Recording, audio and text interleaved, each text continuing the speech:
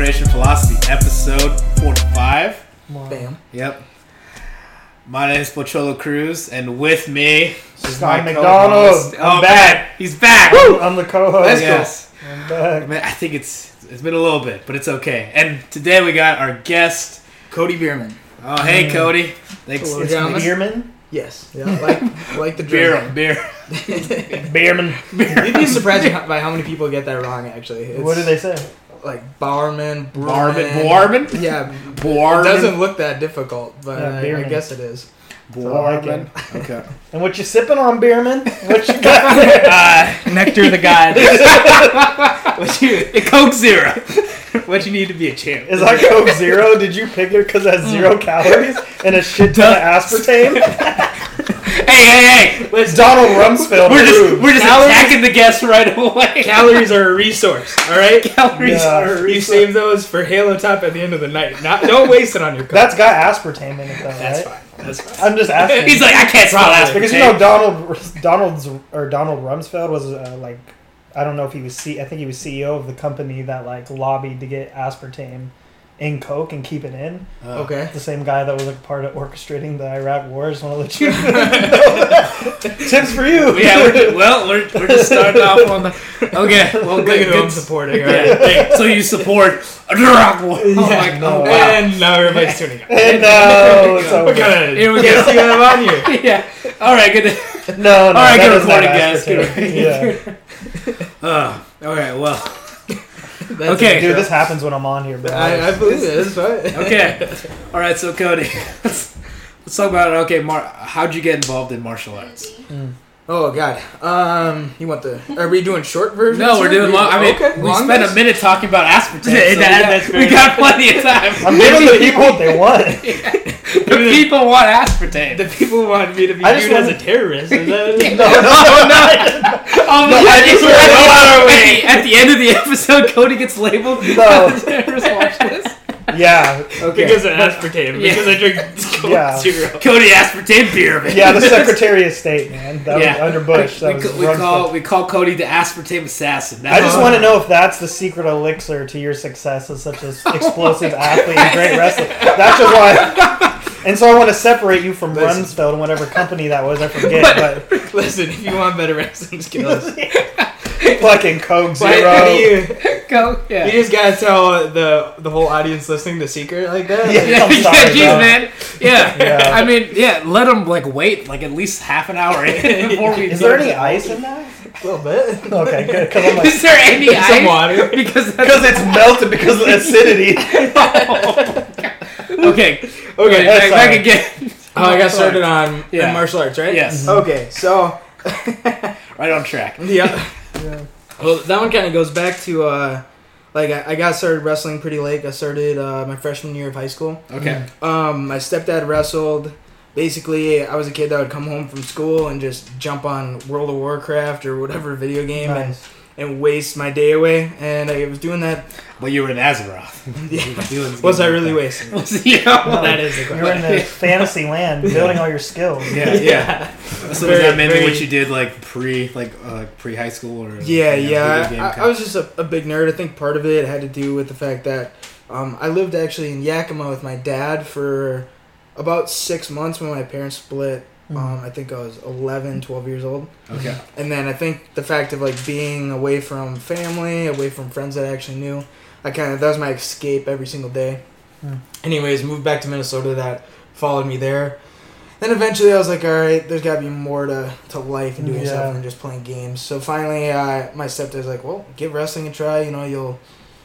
You'll compete against people of your size. It's not gonna be like football, And I was like, okay. So gave it a shot. Ended up really falling in love with it, and it kind of took off from there. But my junior year, the summer between my junior and senior year, still wrestling obviously, and then I went to Freestyle and Greco Clinic, this club that we did in the summer. But all the coaches there were college wrestlers from St. John's, which is Division III school, and then St. Cloud State University, which is the shirt for them. Nice. But they're like the best Division II wrestling school in the nation. Okay. I posted like some metric on my Facebook wall. I think 2011 they took 6th at nationals. No, 2010 6th at nationals. 2011 second.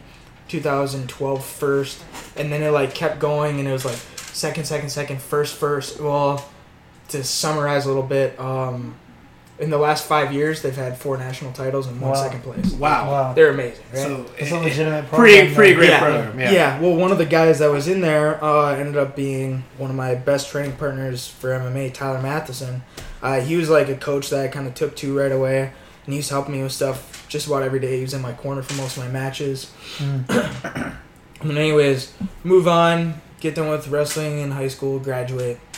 And then I was like, okay, what do I have for options? Either like walk on D2 at a different place, Mankato, in Minnesota, Mm-hmm. or I could go Division 3 to a school I actually enjoyed, which is Concordia Moorhead. Mm-hmm. But private school, $40K plus a year after. Damn. Yeah, Fuck that. yeah, after financial aid and everything, I might still pay like 20, 25. $40K? It's a very expensive place. And this is just for undergraduate? Yeah, I'm like giving how you private big schools, estimates. man. Dude, you would be almost passing how much it is for law school if you would have gone there. Yeah, I know it was a lot. Maybe Depending I'm, on the law school. maybe I'm exaggerating a bit with 40, but I know it was a ton. And I remember when I looked at the numbers, like every year I was probably gonna be paying about $20,000, including That's housing still a expenses. lot.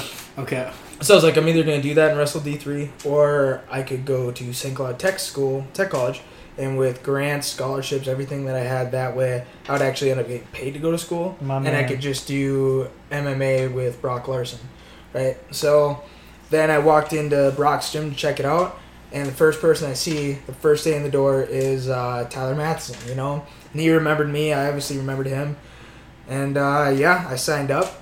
2 of my buddies signed up with me. I think one of them lasted a week, the other one didn't even last that long, and I just stuck with it.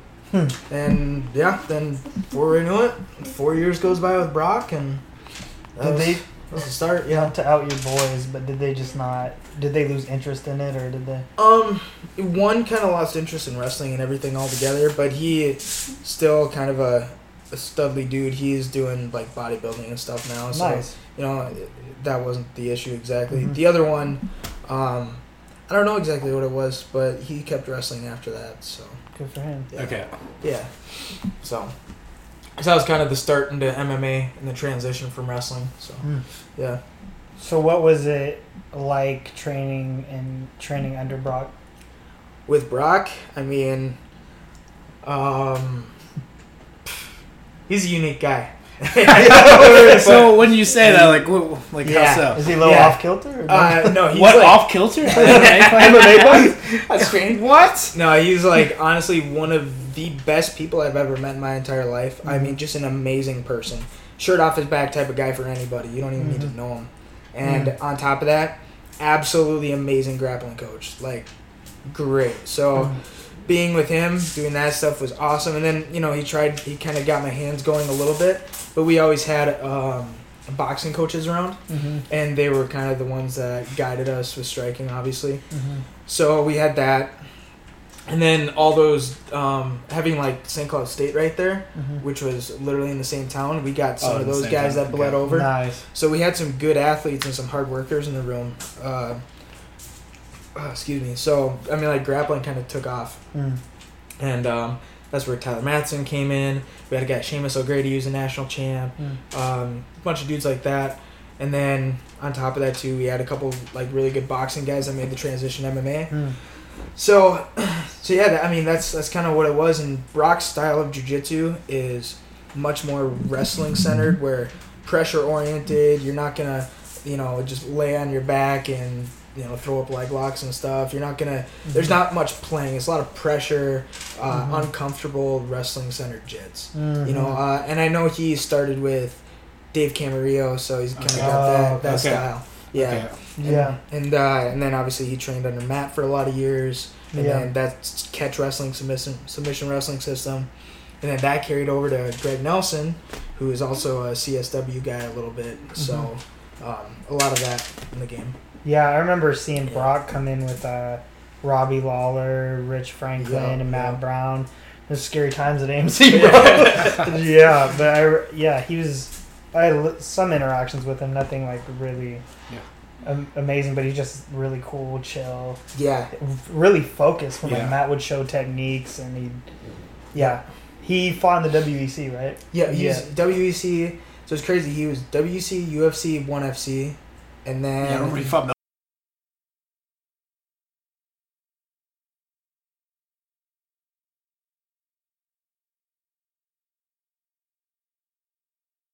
Manhoff started like cutting him off on the cage. He was like, "Fuck this, I'm out of here." And Yeah, he just good job. took off Yeah. running. That's the best thing to do. Yeah. Yeah, but yeah. So I mean, he's been in so many major organizations, Yeah. and he fought Carlos Condit for a world title in WEC, which Condit caught him in an armbar, which is kind of crazy.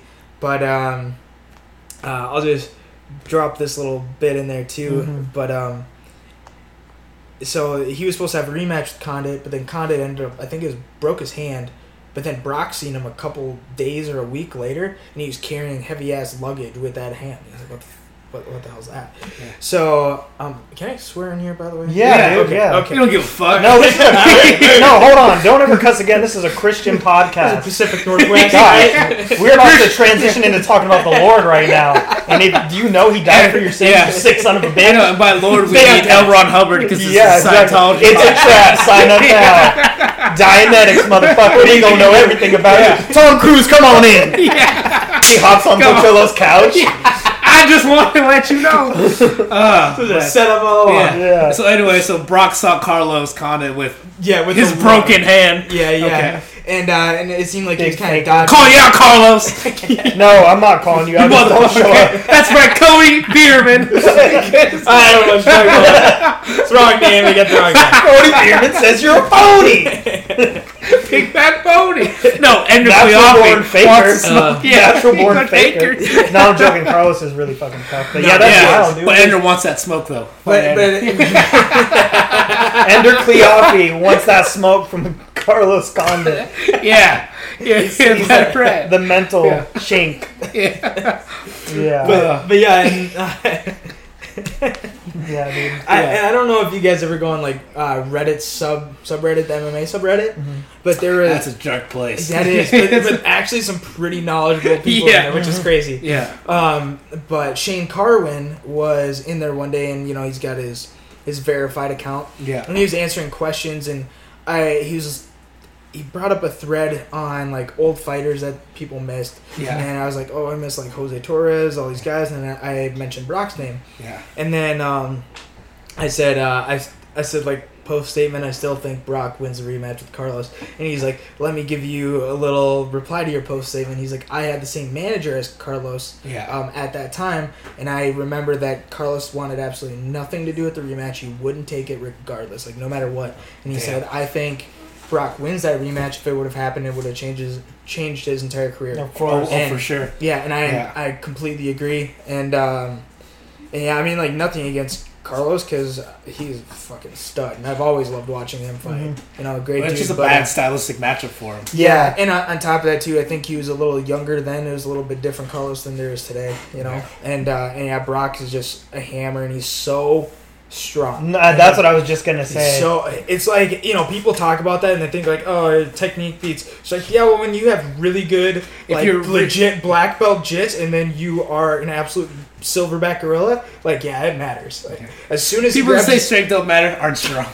yeah, but like, Yeah, 'cause Brock just has that face. It's like you were born in the wrong era, bro. You're supposed to be on a battlefield wielding a double axe and Yeah. having a shield. But I thought about that. He just, from some of the fights I've watched, it's been a really long time since I watched him. But I just noticed that when he grabbed guys, yeah, it just was different. It's Even a watching different him grapple at AMC, like yeah, he was going around. if he I remember when he was grappling Jay. Yeah, he grabbed shit. Why he just fucking him up? He was like, He had Jay to armbar, and Jay was just like still fucking around, and Brock just laughing. yeah. Oh, that Jay. sounds about I right. think Jay wins that fight though. Jay wants that smoke. I love you, Jay Black White. No, but there's this great picture of like, so Brock messing up Jay grappling, and then like James just like James doing the splits and just smiling while Jay's in the armbar. Yeah. Yeah. That's a good. But you said he's a really like unique guy. I mean, I don't. Yeah. I want to really hear about you but in like your story. But I mean, is there anything special you heard about his or like? Yeah, how did Brock get started? Yeah. Yeah. We just started talking about Brock. Enough about you, Cody. No, hey, he deserves a lot of it. He's such a Yeah. good dude. Like, as much as I can, pump some hot air into him, like, all the better. So, honestly, no, he's told me a little bit about this. Basically, a long time ago, he wasn't even really interested in fighting, and I think he kind of just stumbled upon some fight in a parking lot at a casino. and they basically told him that, and he just got done wrestling at Itasca, it's a community college. Okay. And he was a great wrestler and was good enough to be there wrestling, but he just did not have the grades, Academic suspension, gone. So It's okay. But yeah, his college is not for everybody. Yeah. And, anyways, so he stumbles on this, still a stud wrestler, great athlete. Well, then they said that they needed somebody for a fight like right then, and he ended up having to pay money to fight, but he did. Wait. What kind of weird fucking thing is that? I would love for him to chime in a little bit because I'm paraphrasing and probably doing a bad job. But essentially, he gets in there and he has no boxing experience, just knocks the dude out like right away. And he's like, Brock. I liked him, but now I like him even more. Yeah. But You guys need something to fight? He's just in community college, they're like, Brock, you drew a picture on an English essay. He's like, fuck this, I'm out of here. but the thing is like, that doesn't mean, I'm glad he had an opportunity to express his intelligence in a completely different way. Right. You said he's a great grappling coach. I mean, jiu-jitsu takes sophistication to get to those higher levels, and it's like... Especially the level that he's at. Like, you don't spend that much time doing something. Dude. It can be dumb. Yeah, I pissed away community college the same way. I was like, man, I don't give a fuck about math, and then I got right into fighting, and it was like, I treated that like school. Yeah. That's really cool to hear, man. Yeah, and that's kind of how he got started. Mm-hmm. And we're talking way back when there wasn't an amateur scene. There were no unified rules, right? So he just went right into a pro career. I think he chained together a little over 10 or 12 wins and then just got into the UFC right away. Mm-hmm. And then he was like on and off because they didn't have contracts really. So on and off some UFC cards. And then he was steadily on a few, or WC and UFC. And then he was on a few UFCs in a row. Lost a couple fights, went to one, fought for the title. Can't remember the guy's name that he fought. Dude, like, all I remember about him is he threw a bunch of sharp little teeps to the body and pissed Brock off. But yeah, and then after that he fought Melvin. And then that's about the time that I started at the gym. Okay. Was his 1FC title fight, right after it. And then at that time we had Tony Martin in the gym, so he was just getting started in the UFC at 155. And then Adam McDonough had just made it to the finals of Bellator. He was in the gym. Then we had a couple other guys that were freaks that were kind of on their way up too. But then some of those guys fell off. Brock's career was coming to an end. He finished in LFA with a couple fights. Fought for a title there. He lost that fight sadly, and then he won the next one.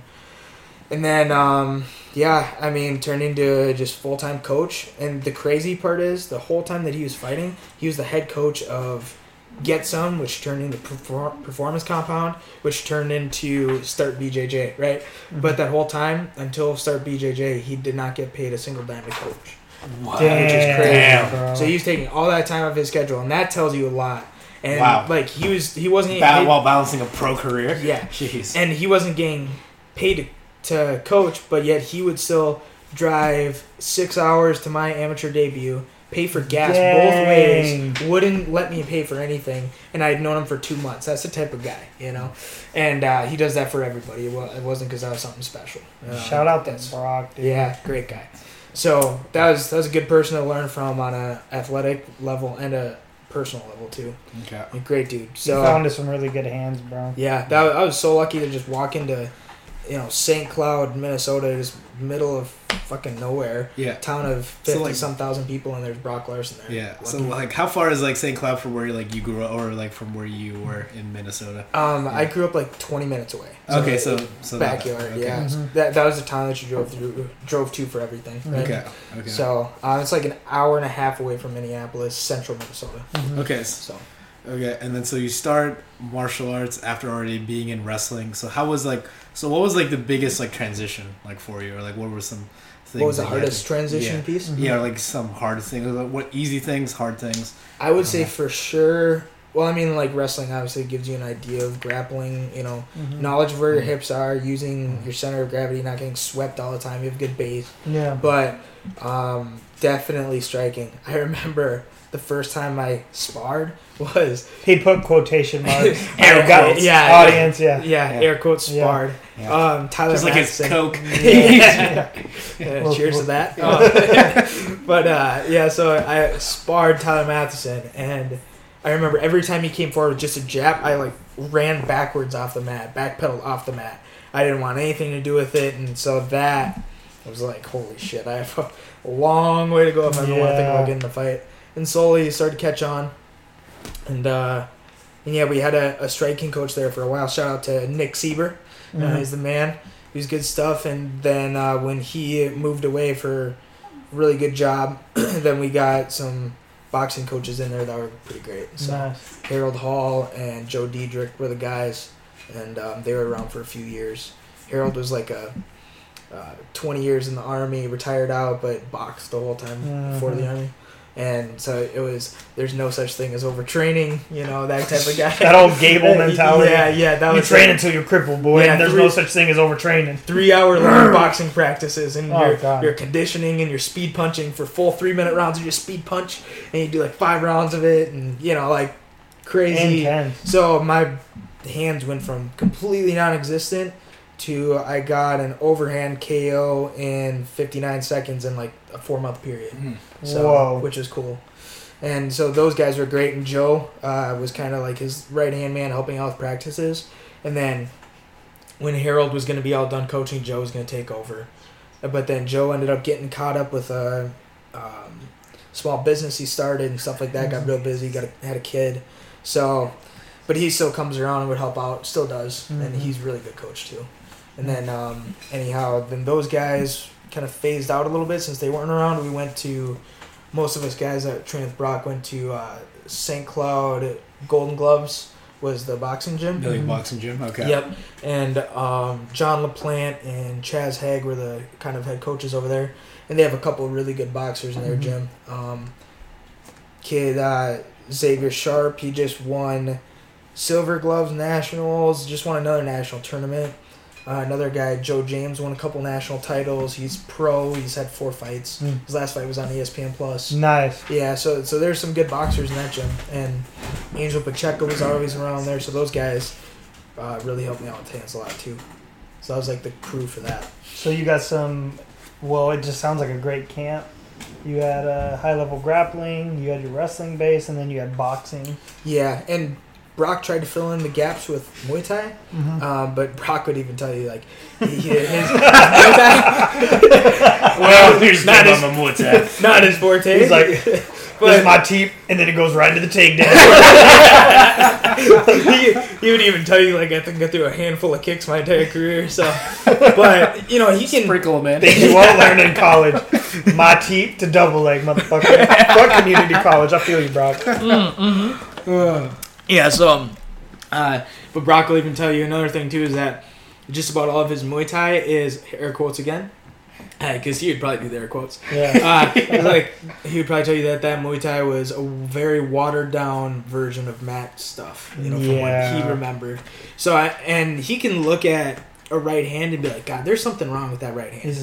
I can't exactly tell you how to fix it, but I can see there's something wrong with that right hand. Yeah. But grappling, pick apart absolutely everything, tell you exactly what's wrong with it. It's such a good grappling coach. That's So awesome. yeah, that was pretty much it with Brock, and that's what I knew was going to be awesome about coming out here, was that transition with striking is just going to be a totally different level. Yeah, You no doubt. Yeah. So, was your first fight the overhand right KO? No, my first fight, It was like 2 months in, you said, right? Yeah, and that 2 months was like broken apart because I coached wrestling for a season. Like coach high school wrestling? Yeah. Okay. Yeah, I went back and coached for a season, and I got fat. I went Like- from walking around at 143 to like 154 and Damn. chubby. Yeah. And I mean, 10 pounds is a lot for that kind Yeah, of... yeah. And then I got done with the wrestling season with those guys. I get back into the gym, maybe a week back to getting moving, and I still don't know anything at this point, you know.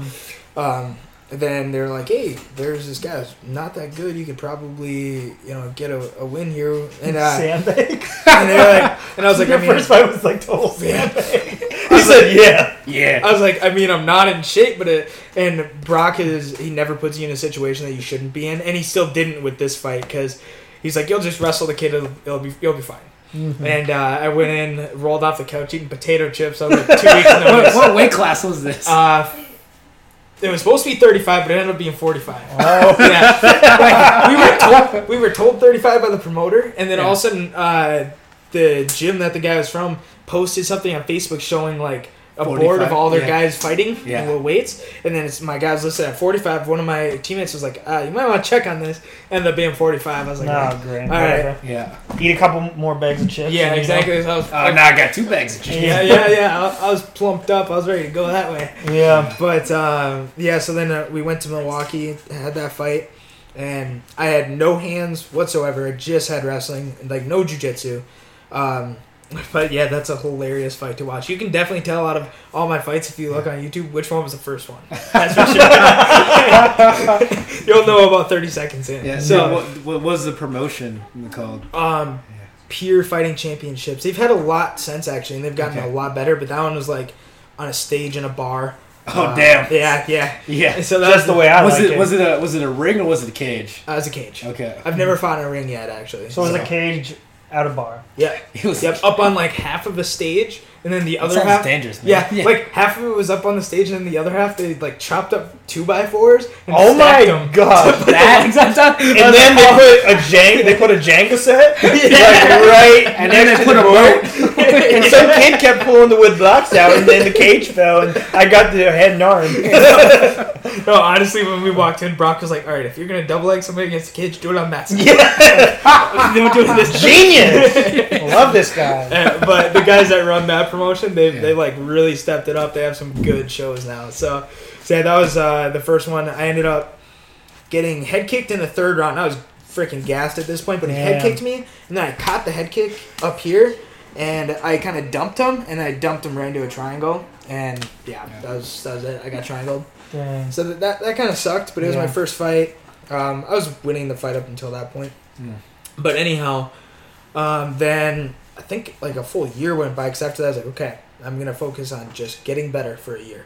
Like technically, so that's what I did. And then second fight, I took that in just a couple weeks notice at 35. And the guy was I think a purple belt, so he's good jits, but his hands weren't that good, and he kept throwing a lazy jab. I just pumped a fake jab and threw a huge overhand, and I just snapped it out there, and I didn't even look. I just and looked at the Eyes to ground. the and ground, just yes, sir. turned into the overhand. Yeah. And I remember when I looked back up, his eyes were closed, and he was doing the folding chair. I was like, oh! I got so excited. I was like, oh, shit. So, I didn't even know what to do. I just, didn't know what to do with my hands. I just kind of threw, 3 punches. It's a Ricky Bobby story for sure. The ref steps in, stops it. The guy starts shooting like a single leg on the ref, so he was out. Yeah. And then, Nice. and I'm walking around the cage. I don't know what to do with my hands. So I just start clapping for myself. You're like, I don't know what to do. Brock's like, clap, clap. They were clapping. You're like a seal. You're like, at least you didn't run around a ring and then fall out the rope. and then jump in the middle and Yeah. start to go into a meditation pose. 'Cause that's what I did. That's what's. And then ran around for 5 laps screaming it's my belt. Yeah. And then my coach had to grab me and no, actually my coach reached out Yeah. and tried And to they grab got me, and stopped by DJ grabbed his DJ. arm and he was like, no, he Let needs him- this. let him do it. That's epic. So I had a question though. Now going deep. So I feel like just being a wrestler and competing for so long, it just seems like kind of a natural progression to accept the fight. But your first fight, like, what was going on in your head? Like, what did you think about fighting? Was it just two questions? Did you put a lot of thought into it, or is it just something where it's like, I've been competing for so long, this makes sense? Or Yeah, I mean, I already trusted Brock enough because, like, you looked around and there's, like I was saying, those guys that we trained with at the time. It's like, okay, well, he knows what he's doing. I didn't know Brock that well yet, but he already came off as a great dude. So, like he did with you guys, I'm sure, just off that little bit of time, right? Yeah. But yeah, so that was kind of the reason why I said yes, especially when he said we won't put you in a spot where we don't think you can handle it, and they didn't. So that was the part that I was like, all right, yeah, because I don't think anybody ever truly feels ready for a fight until like maybe the peaking right beforehand if you have full camp, right? Yeah. But until then, nobody ever feels ready to accept one. Yeah. And so they explained that to me too, and that still holds true. But yeah, so that was kind of the thought process going into it. I knew I wasn't ready, but why not, I guess. So get the first one out of the way. And as you got closer, was there any like reflection, or you were just like, it was so new, you just don't know what to expect? Or kind of that. Well, I guess something's about to happen. Yeah. And it's like that roller coaster of emotions that you guys have felt, where like every time you think about the fight, adrenaline spikes, and then you're like, oh, just settle the hell down. Even 3 weeks away or 4 weeks away, as soon as you sign the contract, settle the hell down. Yeah. So. But then that was something I was like, okay, it'll probably just be like wrestling. As soon as you step in there, it'll just go away. All the adrenaline and all the butterflies and everything will just be gone. And sure enough, it was. You guys know that. Yeah. Well, at least you weren't fighting on Jenga blocks. Yeah. Yeah, exactly, bro. A little more nerve-wracking. Yeah. And then did it just... How many fights do you have total? 6, including my one boxing match. So not many. Okay. Yeah. But did it just get easier after that to... The nerves? Yeah. I think it's always about the same. And I think it kind of comes and goes with how prepared you are, too. Yeah. Like, 2 of my fights, I had plenty of notice. I did a lot of work, and...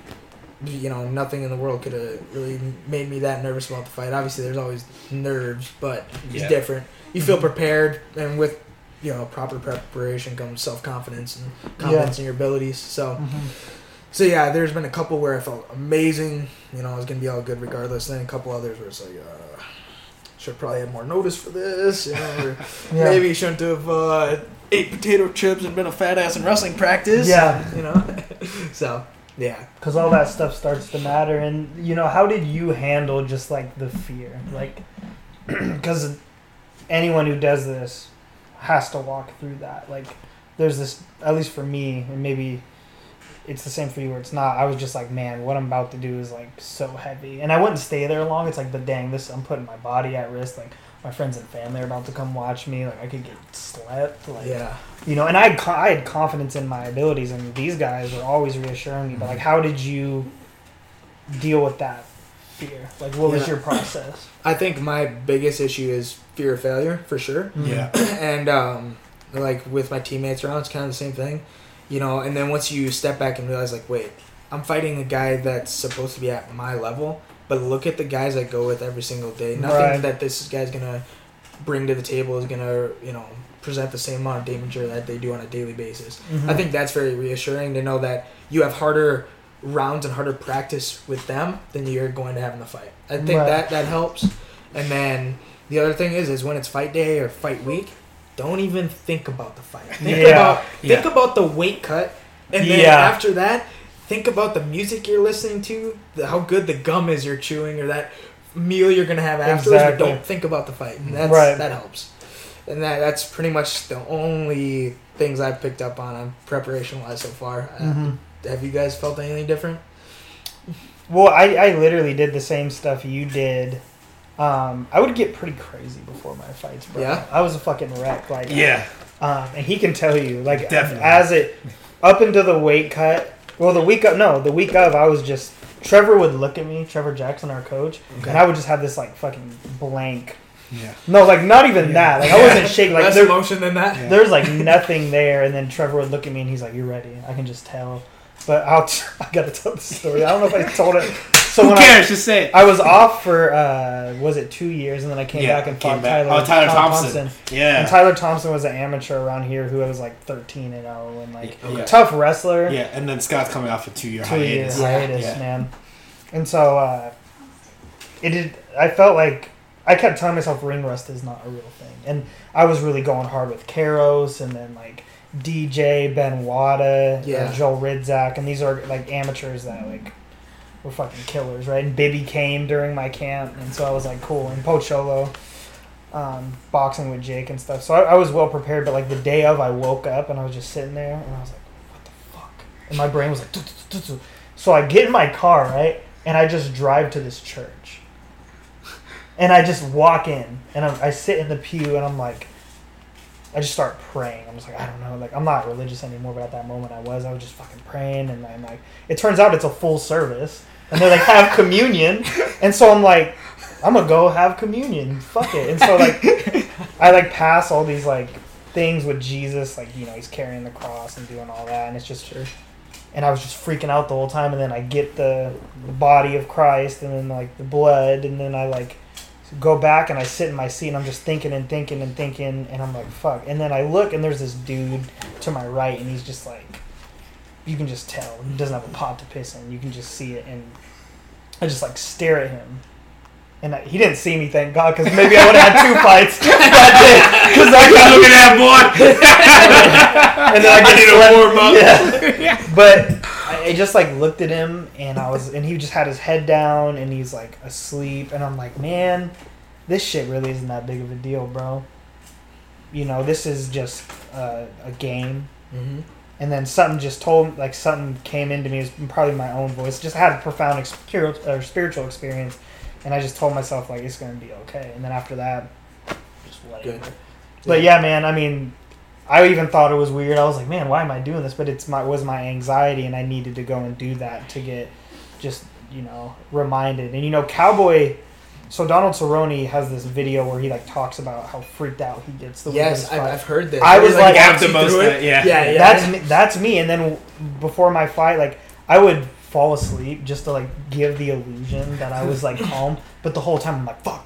And then Demetrius Johnson shows up and he's like, Scott, you know what? Don't even worry about it. I'm like, yeah, whatever, motherfucker. Like in my head, even as I'm warming up and everything is crisp, there's just this I'm being neurotic. I'm just fear. But then the minute I get out there, and then right when I step in, I would do weird shit too. I would circle the cage before the fight because I was like, I own it. Yeah, I do that too. Like a shark. And I said, I would think I'm a shark.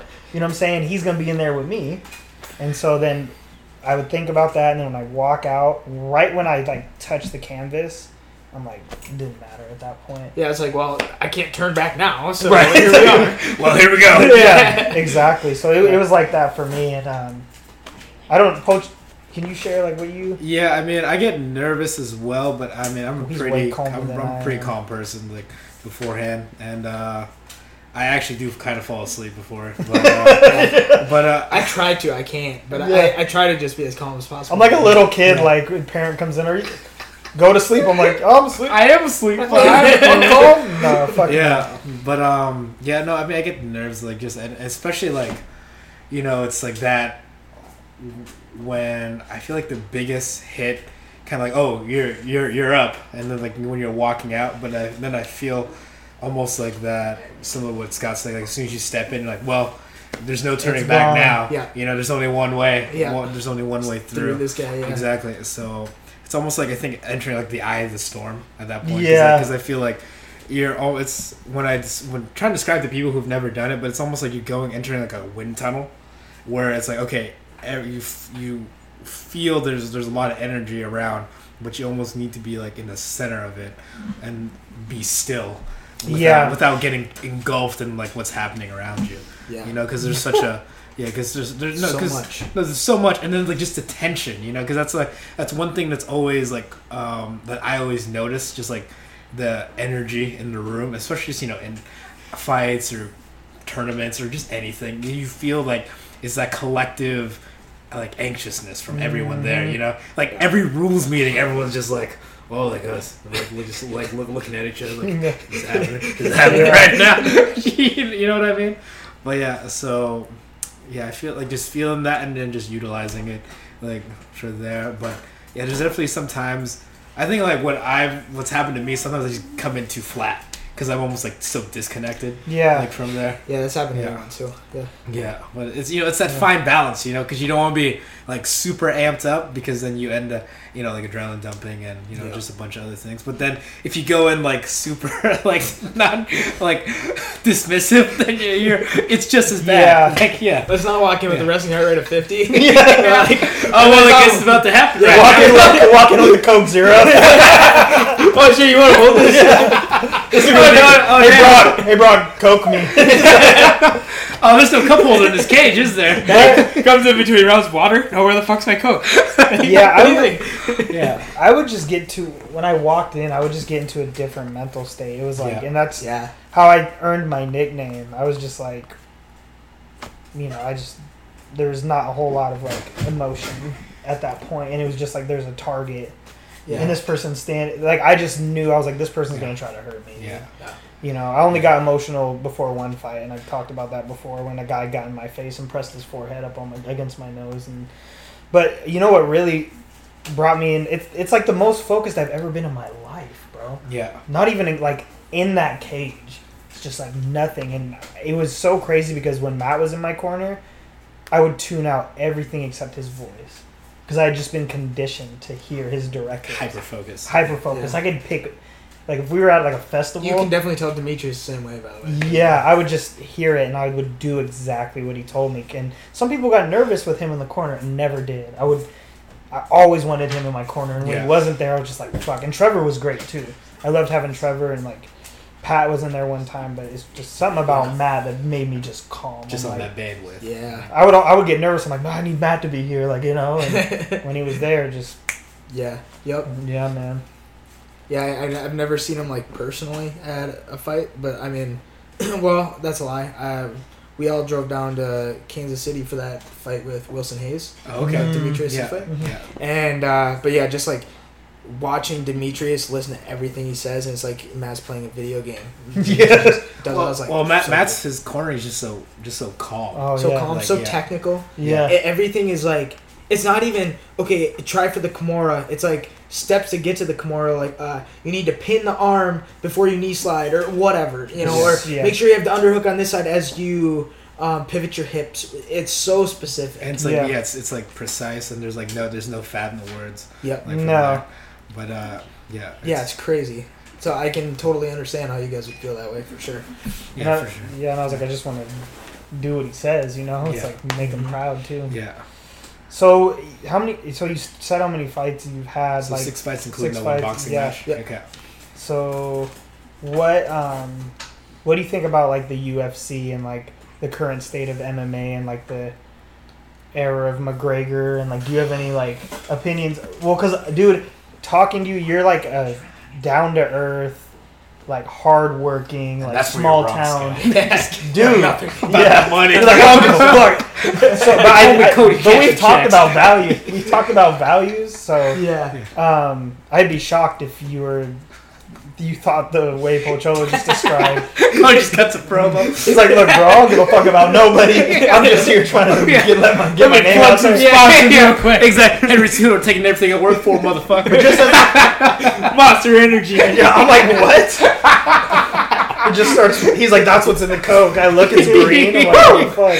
Cody's got a tattoo of Monster on his ass.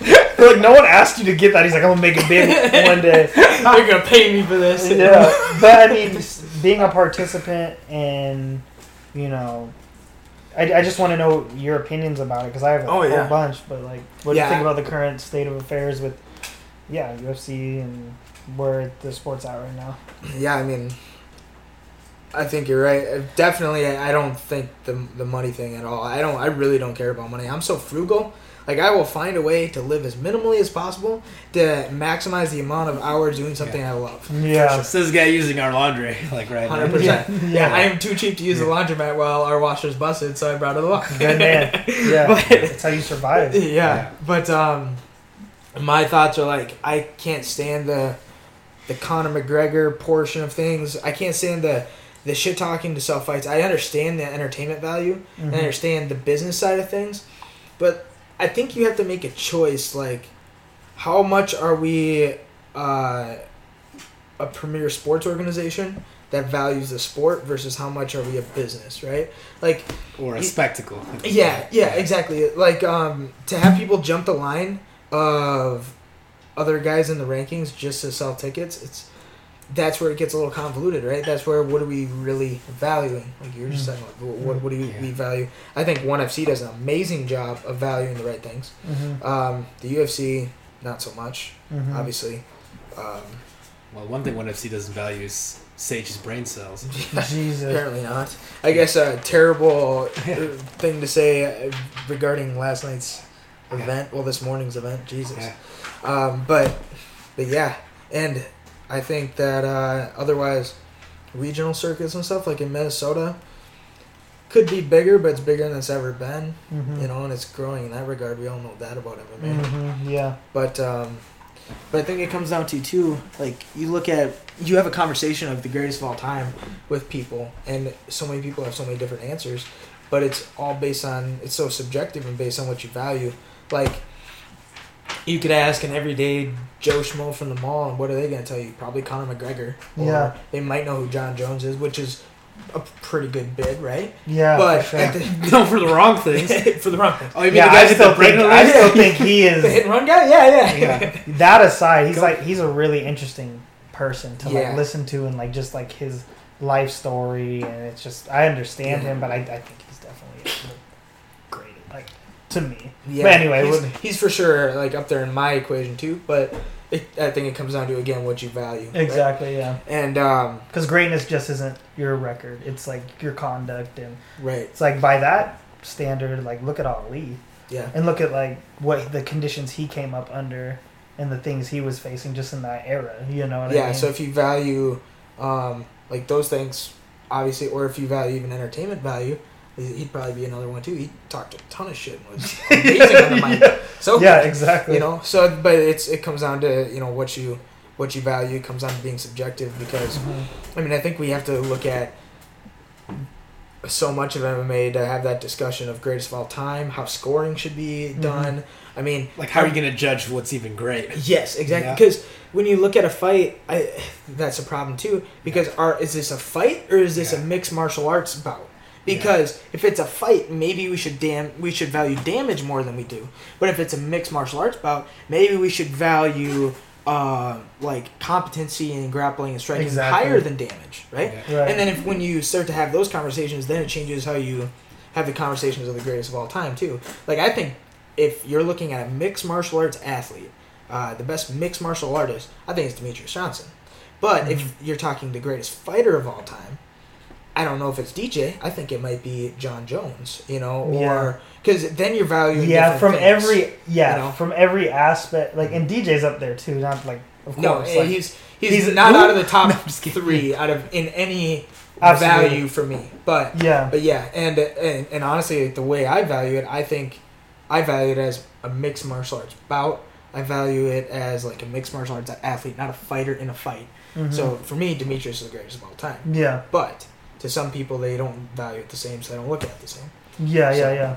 So, I mean, like, in the current state of mixed martial arts, I think it's a little convoluted in that sense, that people look at it differently than what it is, where as something that's been as established as, like, the NFL and football.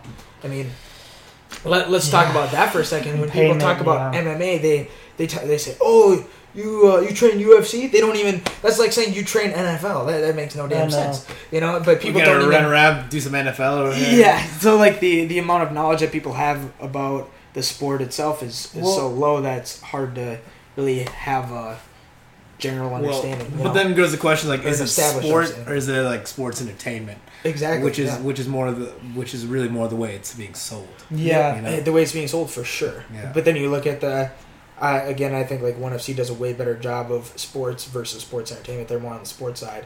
They're more on the side of, like, obviously they value things like having integrity, being a good person. Otherwise, they're not even going to have you on their roster. You know. Yeah. And I think it's hard for them to sell to the U.S. audience, though, because people don't know about them. They think they're like second-rate fighters. But then you watch Sage get destroyed by Cosmo. It's like, okay, their stock goes up. You watch who is it? Timofey get knock out Eddie Alvarez. Nasty again. Yeah. Yep. And stock rises again. You know, Demetrius didn't have a super tough fight, but it was a competitive fight with Yuya. Yeah. You know, so like it keeps raising their stock, and eventually when they get a TV deal over here. Oh, they do. They're on TNT. Well, yeah, TNT knows drama. Yeah, TNT knows drama. Well, they're blended too, so they also have like kickboxing and Muay Thai. And but I think that's nice too, because then you get to see these like world class. Like combat sports in like a condensed setting, you know, because like where else would you see that kind of high level Muay Thai or kind of high level kickboxing? Right, and then it's going to expose people to it if they just tune in for one for the other. Yeah, and then all of a sudden, I'm interested in lion fights now or glory. Right, right, cool. yeah. And in terms of like you brought it up, and the thing is since UFC is such a big profit generator, like I mean, I don't know how much their yearly. Profits are, but it's got to be. It's a profitable brand. Yeah, it's sold for $4 billion, and it's global. Right. But then you really look at it, and when you like remove the veil of like the entertainment, and it's brutal what fighters go through, barely to like make a living, unless you're in that upper echelon. And we've talked about this on the podcast a lot. I think. Most people are hoping there's like some union or something that happens because it's brutal, man. There's like people who get wrecked, and you know they only had like 60,000 to their name. 60,000, they're lucky. Yeah, or like even like I know base level fighters. Guys make like 5 and 5 still. Pull in like if they're lucky 21,000 after all the expenditures to like coaches and. All those different things, supplements, even then, medical. I'd say you're making it alright, to be honest. In the world. And then taxes. Yeah. And something you just mentioned this part of it a second ago. You said upper echelon, but it's funny what the upper echelon is for MMA versus something like, football or baseball. It's like, think of how many people are in the MLB or the NFL. I don't know what the amount of players is. Yeah. It's like, it's well over a couple thousand in the NFL, right? Yeah. What, like 70 guys to a roster? Something like that? Yeah, that. Yeah. What do you think the lowest guy's getting paid? Don't they have a cap at like, you got to make at least 150, 200K? I think it's like 100, like 200K, something like that. Yeah. But that comes with a collective bargaining agreement. Exactly. And it's also that I think the NFL, 50% of the profits go back to the salary. Salary? Yeah. And Fertitta was on I think it was not Dateline or like 2020 interview, one of those. Some kind of thing. And the interviewer was like, do you pay your fighters on the same, at the same level as the pay ratio as the NFL and NHL? And he's like, yeah, we do. And it's like, it's not even close when went and looked at it. Yeah, so, I think I've seen some sort of metric that was around like the 10 or 12% of event earnings is paid fighters. Yeah, I mean, 10 to 12, does that sound about right? Yeah, from what I heard, yeah. When you look at boxing, what is it, closer to that 50, 60% mark? Yeah. Which, I mean, that's why you need an Ali Act or something at least. And that's just ridiculous to me. Because, I mean, like, watching Tony Martin come up, when he was first getting started in the UFC, when I first started going to Brock's, he was, like, making 5 and 5, 6 and 6. And even... That's the big time, bro. Yeah, you're one of the top 100 athletes in your weight class in the world. You are in the UFC, which only contracts 500-600 fighters at a time. Mm-hmm. You are one of the top 500 or 600 fighters in the world, and you are making. If you're fighting 3 times a year and you win all those fights before taxes and expenses, you're telling me you're making $36,000 a year, and that's being active. Like, that's insane. Yeah. And then let's bring it a notch further. Let's say you bust the top 15. Tony just got into the top 15, right? And I've watched like his pay scale go through the years here, and now he's finally to the point where he's making like 30 and 30, somewhere around that mark, right? So now he's like actually able to make a living off of this, a comfortable living. And he's one of the top 15 welterweights in the world. That is unbelievable. You know, think of the top 15 linemen, or like more specific, top 15 running backs in the world. How much? There's no comparison. Yeah. Tony's making chunk change compared to like even what the athletes are gonna make who just got or who are gonna get drafted. Like even NBA. Yeah. Like Zion. What was his name? Zion Williamson.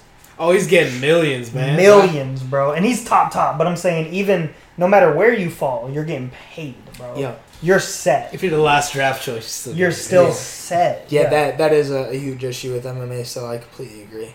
And the thing, too, is it's, like, concerning just how much damage you can potentially take in the fight. It's on the same level as, like, the NFL. And the problem is, like, the CTE studies have been largely ignored in the United States, whereas in Canada, they've, like, come out and said, like, you know, this is potentially more dangerous than boxing, more dangerous than football on some level. But those studies haven't been accepted, so it's... And people choose to do it. They shouldn't be denied that choice, you know? And every fighter knows what they're getting into. For sure. But 100%. Fuck, like... Yeah, you just hope that with the times, things would change to where maybe future generations get paid better than you would. Because you went through the struggle and you know what it's like. Yeah, but like UFC is really like a Walmart model in terms of like the anti-union stuff. Like, well, yeah, because then that takes into their profit margins. Sure. Yeah. But it's like just very anti-union, and then like it's crazy how divided the fighters are amongst each other. Where it's just like, you know, this is individual. I got to do what I got to do. You know, if you can do what Conor does, or you can do what these other guys do. You know, and it's possible, but it's like, come on. Yeah, and then at that point, it's possible, but is it really? Yeah. Is it probable? Yep. No. Yeah, man. And the fact that you have to ask yourself an ethical question, like, do I be my true self and make a fifth of what I could make, or do I be completely fake and make 5 times the amount of money? Like, can you imagine how much money DJ would make if he was good on the mic at talking shit and didn't care how it reflected on him? I bet you'd made a lot more money in the UFC, you know? But... well, granted, it is 125, so there's kind of that. But that's the sad... A lot of people don't matter. But that's the sad tale of the UFC. There's, like, 2 moments that really, like, let me know what the brass values. And one is just how they treated DJ. Yeah. You know, how, like, he had to go out and make a stance and say, like, look, I'm not going to... Unless you give me this certain amount, I'm not going to fight Dillashaw. Yeah. Like, I'm not appreciated. I've been disrespected. Because he has been disrespected. The other moment is... how when Conor attacked the bus that Khabib was in, and then like Dana came out and was just like, you know, this is deplorable, you know, we won't stand for this, and then they fucking used it in the hype for the fight. Yeah. You know. And then how like he wants to act stupid now, like he didn't create that scenario. Like Dana himself and the brass didn't create... Next time Conor Khabib fight, they're going to use that. Exactly. Post what did you not expect this Dagestani dude to, like, freak out when you were shitting on his religion? Yeah. And shitting on where he was from? Yeah, like somebody's core fundamental values with their like in the just foundation of their life is built upon. You mean the guy from the hills of Dagestan? Yeah. Yeah, and then they backtrack. Oh, well... this is just unacceptable. It's like, no, you did this. This is the culture that you promoted. You kind of instigated it for sure. Yeah, and so... Wow. Yeah, it makes it hard because it's just like... what's the reference point for like the person that wants to get interested? Is it the UFC? And hopefully once they get into a gym, they realize there's so much more to the sport, and there's really beautiful, creative, artistic aspects to it. Like, I watched... Adesanya and Gastelum fight again, and I was like, wow, like that is what a beautiful just display, you know. We're watching DJ fight Benavidez, you know, that first time, and it's just, or even watching him fight Kid, it's just like, you're like, there is something to this. It just isn't like brains getting smashed and limbs getting broken. That is the risk, but I just worry that all that's getting lost, or it's like, you know, it's like the artistic expression, you know. If somebody that's a phenomenal painter can look at another piece of art. You understand the intricacies. Yeah, and they can be like, they can see so many more things than you. That's the same thing as like when we watch fights, we see something completely different than an average Joe that's just tuning in because they're just humping each other. Yeah, exactly. They're the ones that are booing and not stand up and fight like a man. Whereas we're like the Muay Thai. Yeah, you would. Where it's like, holy shit, did you see how he cut past because of this? Or how he set up that Kimura submission because he baited this first? I like him when he hits him hard. Yeah, exactly. Yeah. So like the part where they get punched in the face. Yeah. And that's the you know, like do more of that. That sounds like somebody here back in St. Cloud, Minnesota. Oh no, you'll find that anywhere. fucking pussies. Why aren't you knocking them out? America. I just want to see heavyweights gas in the first round of bombs. That's Right, right. first minute. Where's that Derek Lewis guy talking about balls being hot? I want to see I him. love that guy. Swinging, banging. Swinging, banging. Yeah. But there's that art portion to it. Yeah, that gets easily forgotten. Well, because it gets chewed up through the system, through the profit motive first system, and you know so many things get tainted through that.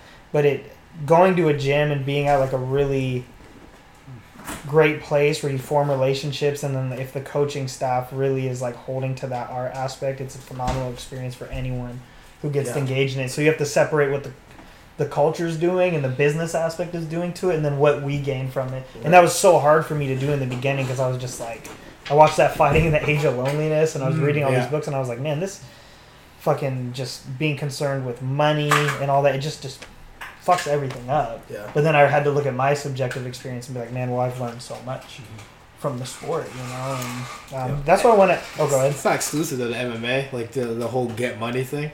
That's like that's just like a the paper chase, bro. Yeah. Well, think of like, I think. So now we're kind of shifting to the like philosophy side of things a little bit. Yeah. But natural transition. I think one thing that happens a lot to people, and like this is totally fine if you do this, but I feel like so many people just see security in what their parents did. You know, they seen that they got the mortgage, the kids, and the white picket fence, 2.4 kids, a dog. It's that life treadmill. Yeah, that American dream, right? And they just they see the security and comfort in it, and then they just don't get off that beaten path. They don't blaze their own trail because the trail's already been made for them wherever they step off it. Right. And then you get so many people that just accept that complacency and comfort and don't ever really go for what they truly are passionate about or makes them happy, you know? Yeah. I think that's kind of what you're getting to. Yeah. Yeah, or add on to that excellent point, what happens is we get so focused and intent on like what we're laboring for just to survive, meeting our basic needs. And even if you're passionate about it, then you get caught in that like, well, okay, I met my needs, but I need more for security because the future's uncertain and doomed to doom. And then what happens is like our work will just end up consuming our day, and then we don't have that time to sit and be like, well, how do I really want to express my creative self? Yeah. What do I really want to engage in? Like, do I have time to read? Do I have time to paint? Do I have time to express my art through my body with dance, or like engage in plays or fighting? And then it's like whatever you're truly passionate about. And exactly, like what that is really like allowing you to contribute your creative force outside of the context of like creativity whatever doesn't get you paid. Yeah, or whatever, like tech job or whatever. And I'm sure guys like find meaning in that, or like being stuck at a fucking retail job like I was. I would go. It was so crazy, dude. I said this before. I would go and spar on Saturdays, and I'm like, man, I feel alive. Then I put my work uniform on, walk in, clock in, and then my manager's like, Scott, you gotta make sure you're selling the extra battery. And I'm just like, fuck. And then this customer comes in and is like, these headphones don't work. Can you fix them for me? I'm like, they're out of warranty, man. And just throw the headset at me. And I'm just like, what is going? It's such a crazy life. This is my life. Right? And it's super existential, but you bring up an excellent point. It's like, a lot of people who do MMA, it's like kind of a niche group of people. It's like the hard-nosed wrestlers. It's like I think about the Diaz brothers, people who came up rough, Bobby Green, and then it's like kind of like the weird outcasts too that are in there that. Yeah. But it's such like a wide variety of people that get drawn to it. Mm-hmm. But there's always a couple common things that you can unite around, right? Like if you don't have perseverance, which is a big core value, you're not going to make it through jits. You're going to quit before the blue belt for sure. You might quit the first week. You know, your ego's going to get smashed every single day. But if somebody is a purple belt or blue belt or whatever, even anything, you can immediately identify like, wow, okay, that person, we at least have that in common. We both have perseverance. Then you see people in the gym like doing other classes and stuff, and it's so easy to notice like, if they're here, they probably have some form of work ethic, right? They're not lazy in that sense. So you can connect with people on things that are such fundamental, like core values, very easily. Exactly. Because if they're there, they have them, you know? Right, and that instinct to just, like, survive and thrive is just present in that, and it's hard to get that in a lot of places now, because I feel like our sense of community is really being lost as the years go on. You know, like we're not, you know, and so in social media, it is the age of loneliness. That's the thing, and that's what I'm saying. The thing that's supposed to connect people is really just further isolating. Yeah, social media has brought a lot of positive things, but it just like any tool, it has like an alienating effect, and like most of us are just alienated. And so like when I step into AMC, like that goes away.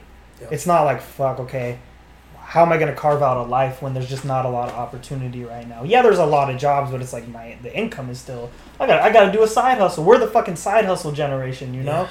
So then when I come into AMC, it's like, it doesn't matter. My economic standing doesn't matter at that point when I get in through there. It doesn't matter what's going on at work. It's like immediate community. How can I help you get better? Like, how can I push you? Like, what can I do for you? You're surrounded by like-minded people. Perfect example of this, too, is like, when I moved from St. Cloud, there's a coworker of mine that moved a couple months before me. Mm-hmm. There's another coworker that moved here like a month after me, so just a couple weeks ago. So these people, when they moved away, I'll still get in touch with them every once in a while. I did not too long ago, and they're telling me about how like they still don't have like that many friends or people they're talking to.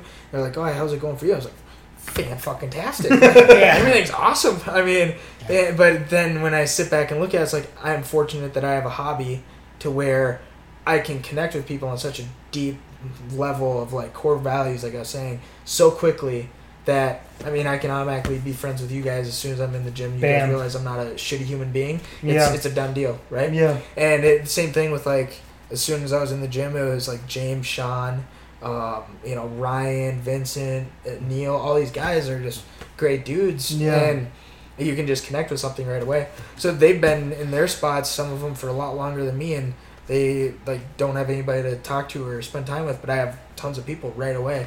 That's something where it's like, but at the same time, as fortunate as I am, not to toot my own horn at all, but that's just completely a choice. Like, put yourself into a situation where you can thrive in those things, you know, and that's where personal responsibility comes back in. Yeah. Put yourself in a situation where you're pursuing something, or like where you're in, to where you can find other people. Exactly, it's like a creative outlet, like that. Yeah. Instead of just going to your 9 to 5, driving home, and then petting the dog and watching Game of Thrones, which is amazing, by the way. Yeah, but Cody, a lot of people go to happy hour because shit's rough at the office. Shit's rough at the office, and they're like, their community's taking shots, you know, and so pursue the health. Different kinds of shots. And it's like pursue the healthy outlet for sure. And like, I mean, I'm not saying community's completely eviscerated. It's just like it's different now. It is for sure. It's different, and you're right though. Yeah. You're not wrong. It's like you have to go and seek it out, and the message doesn't seem to be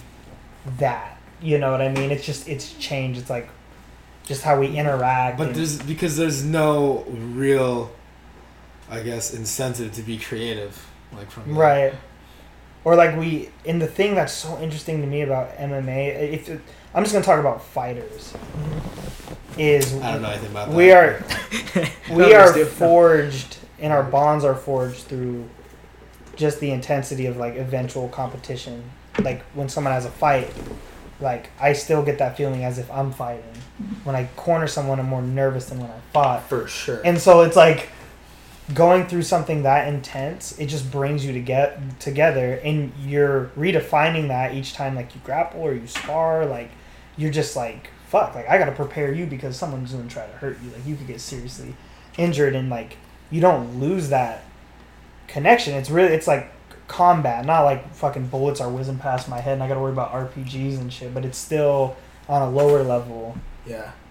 Like, after that, I'm not afraid to talk to you about what you think about life. I'm not afraid to talk to you about your politics. Like, I'm not... Yeah. I can talk to you about anything if we've, like, trained together. And, like, even the deepest parts of, like, the darkest parts of, like, my soul or my struggle. Like, I'm not going to say it on the podcast, but I was telling this guy all sorts of shit I've been going through. Yeah, and even I got... a little bit of it, too. Yeah, I did. And so, like... And again, like, we've known each other, what, a month? I know! It's crazy, right? And it's like, I had to have you just wrestle me so I could... and just train and...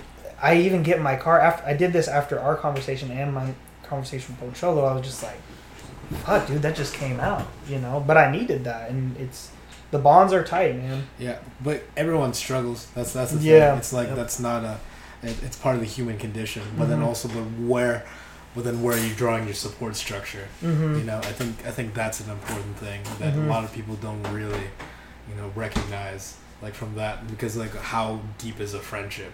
You know, right. like, what is a friend nowadays in today's society? Which is crazy too, because I mean, like, I've had a decent amount of variation experiences, but like basic training, just out of the couple months with those guys, like, some of them I did not like, but there was just a certain level of respect because you knew that they were signed up for the same thing you did.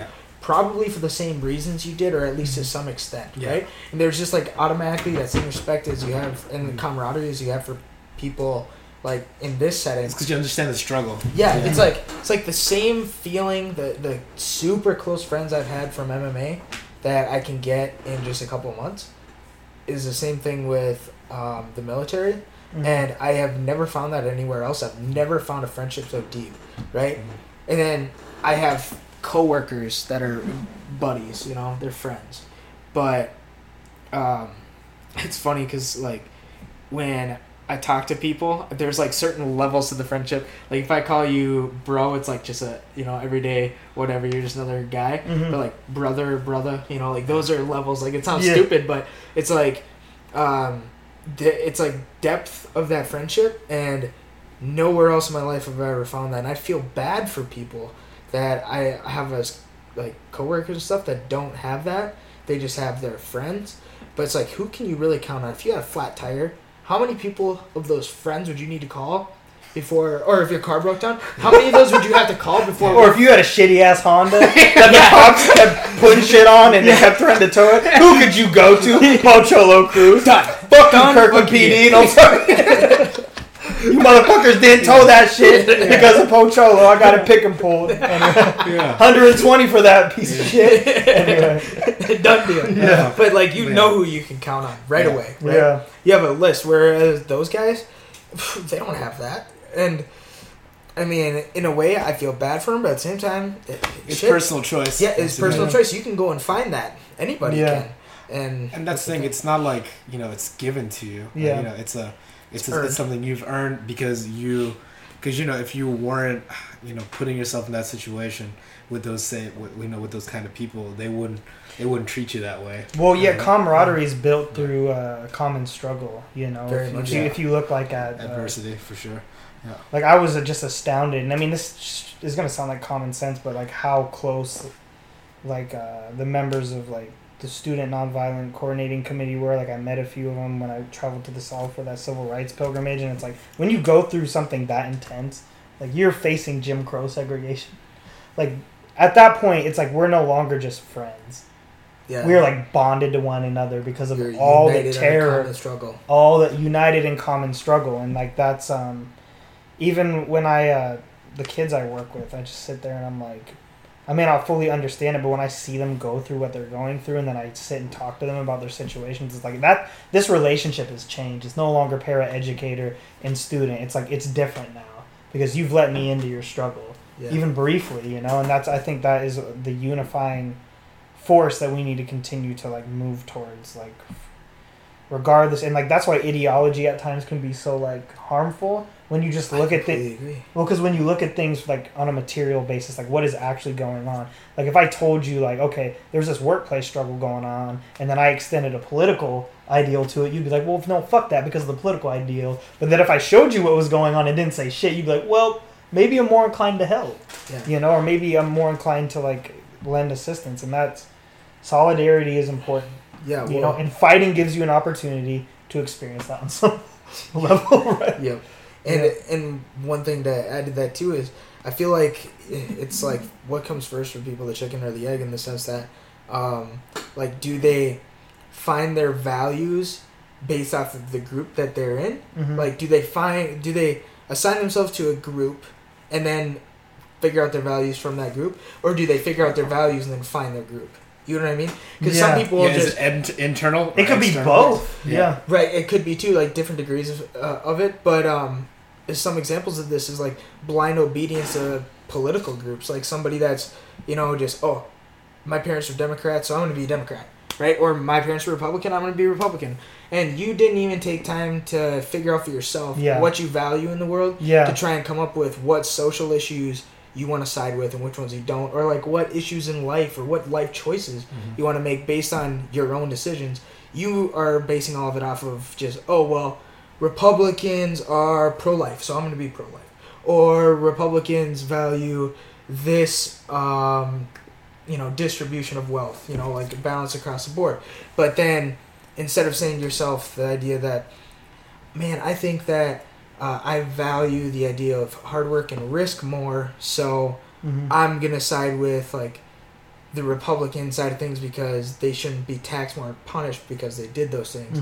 Not saying that's wrong or right, but being able, I can respect somebody's choice to do that more than I can if they just say, oh, well, the Republican way to do it is 18% across the board, whatever, right? Right. Or, flip side of the coin, it doesn't matter. Somebody that's on the left side of the spectrum, if they say to me, like, well, like you were saying, I value the fact that people should be creative and everything else, and, like, we should value, every profession.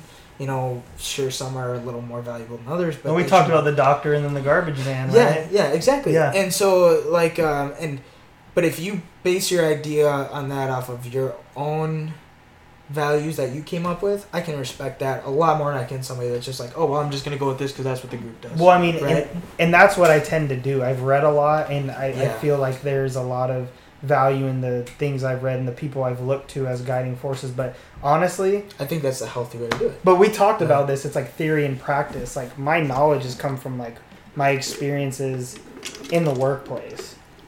Even now at this job I have, there's just like, you see the difference in pay scale. Like, even as in a retail setting, I'm like, man, like, this is some people's second and third job, and then like the treatment and the lack of control you have being like a part-time and full-time then as opposed to a manager, it just has always bothered me. You have no say in like manager selection or like how you want things to be run at the store. Sure. And so that came, I had those feelings before I reached out to the thinkers and philosophers I read, but I also I'm getting to a point as I get older where I'm like, I have to understand where you're coming from, because somewhere in there, and you even said it, like you said something where you were like, yeah, no, the government is in the state, you didn't say state, but that's what you're kind of saying, is designed to protect the wealthy.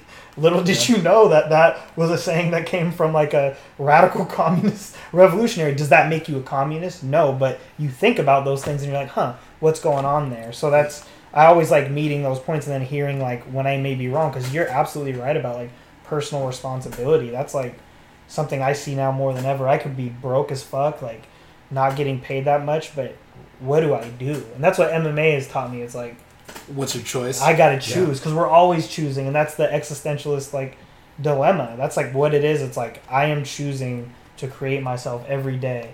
Right. I'm not going to be a fool and be like, oh, every billionaire has got there through hard work. There's a lot of other shit that... Right. There's many factors, but... Yeah, there's a multitude of factors for sure. And some are wrong. But the other thing is like, even without that, like, what do I do? How do I define meaning? How do I become creative? And what do I do even if things aren't going right? And also, what do you want? Yeah. And I think you said a word that puts it in a good way. Like, instead of choosing your core values based off what the group does, do it based off personal experiences, right? And if it's funny too, because if somebody just takes in whatever the group sides with, and that's what they value, then you value it.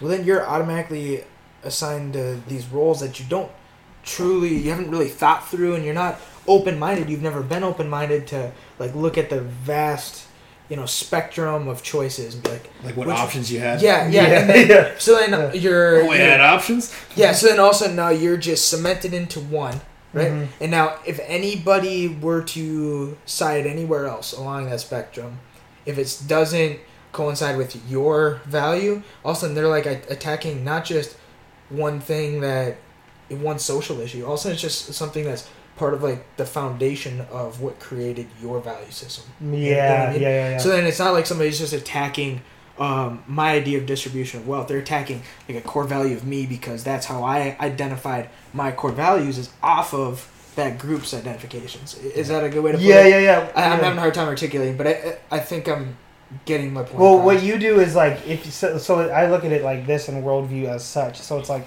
if I have a value system that comes from my direct experience, I am more inclined to look at things like redistribution of wealth and for it to be logical for me.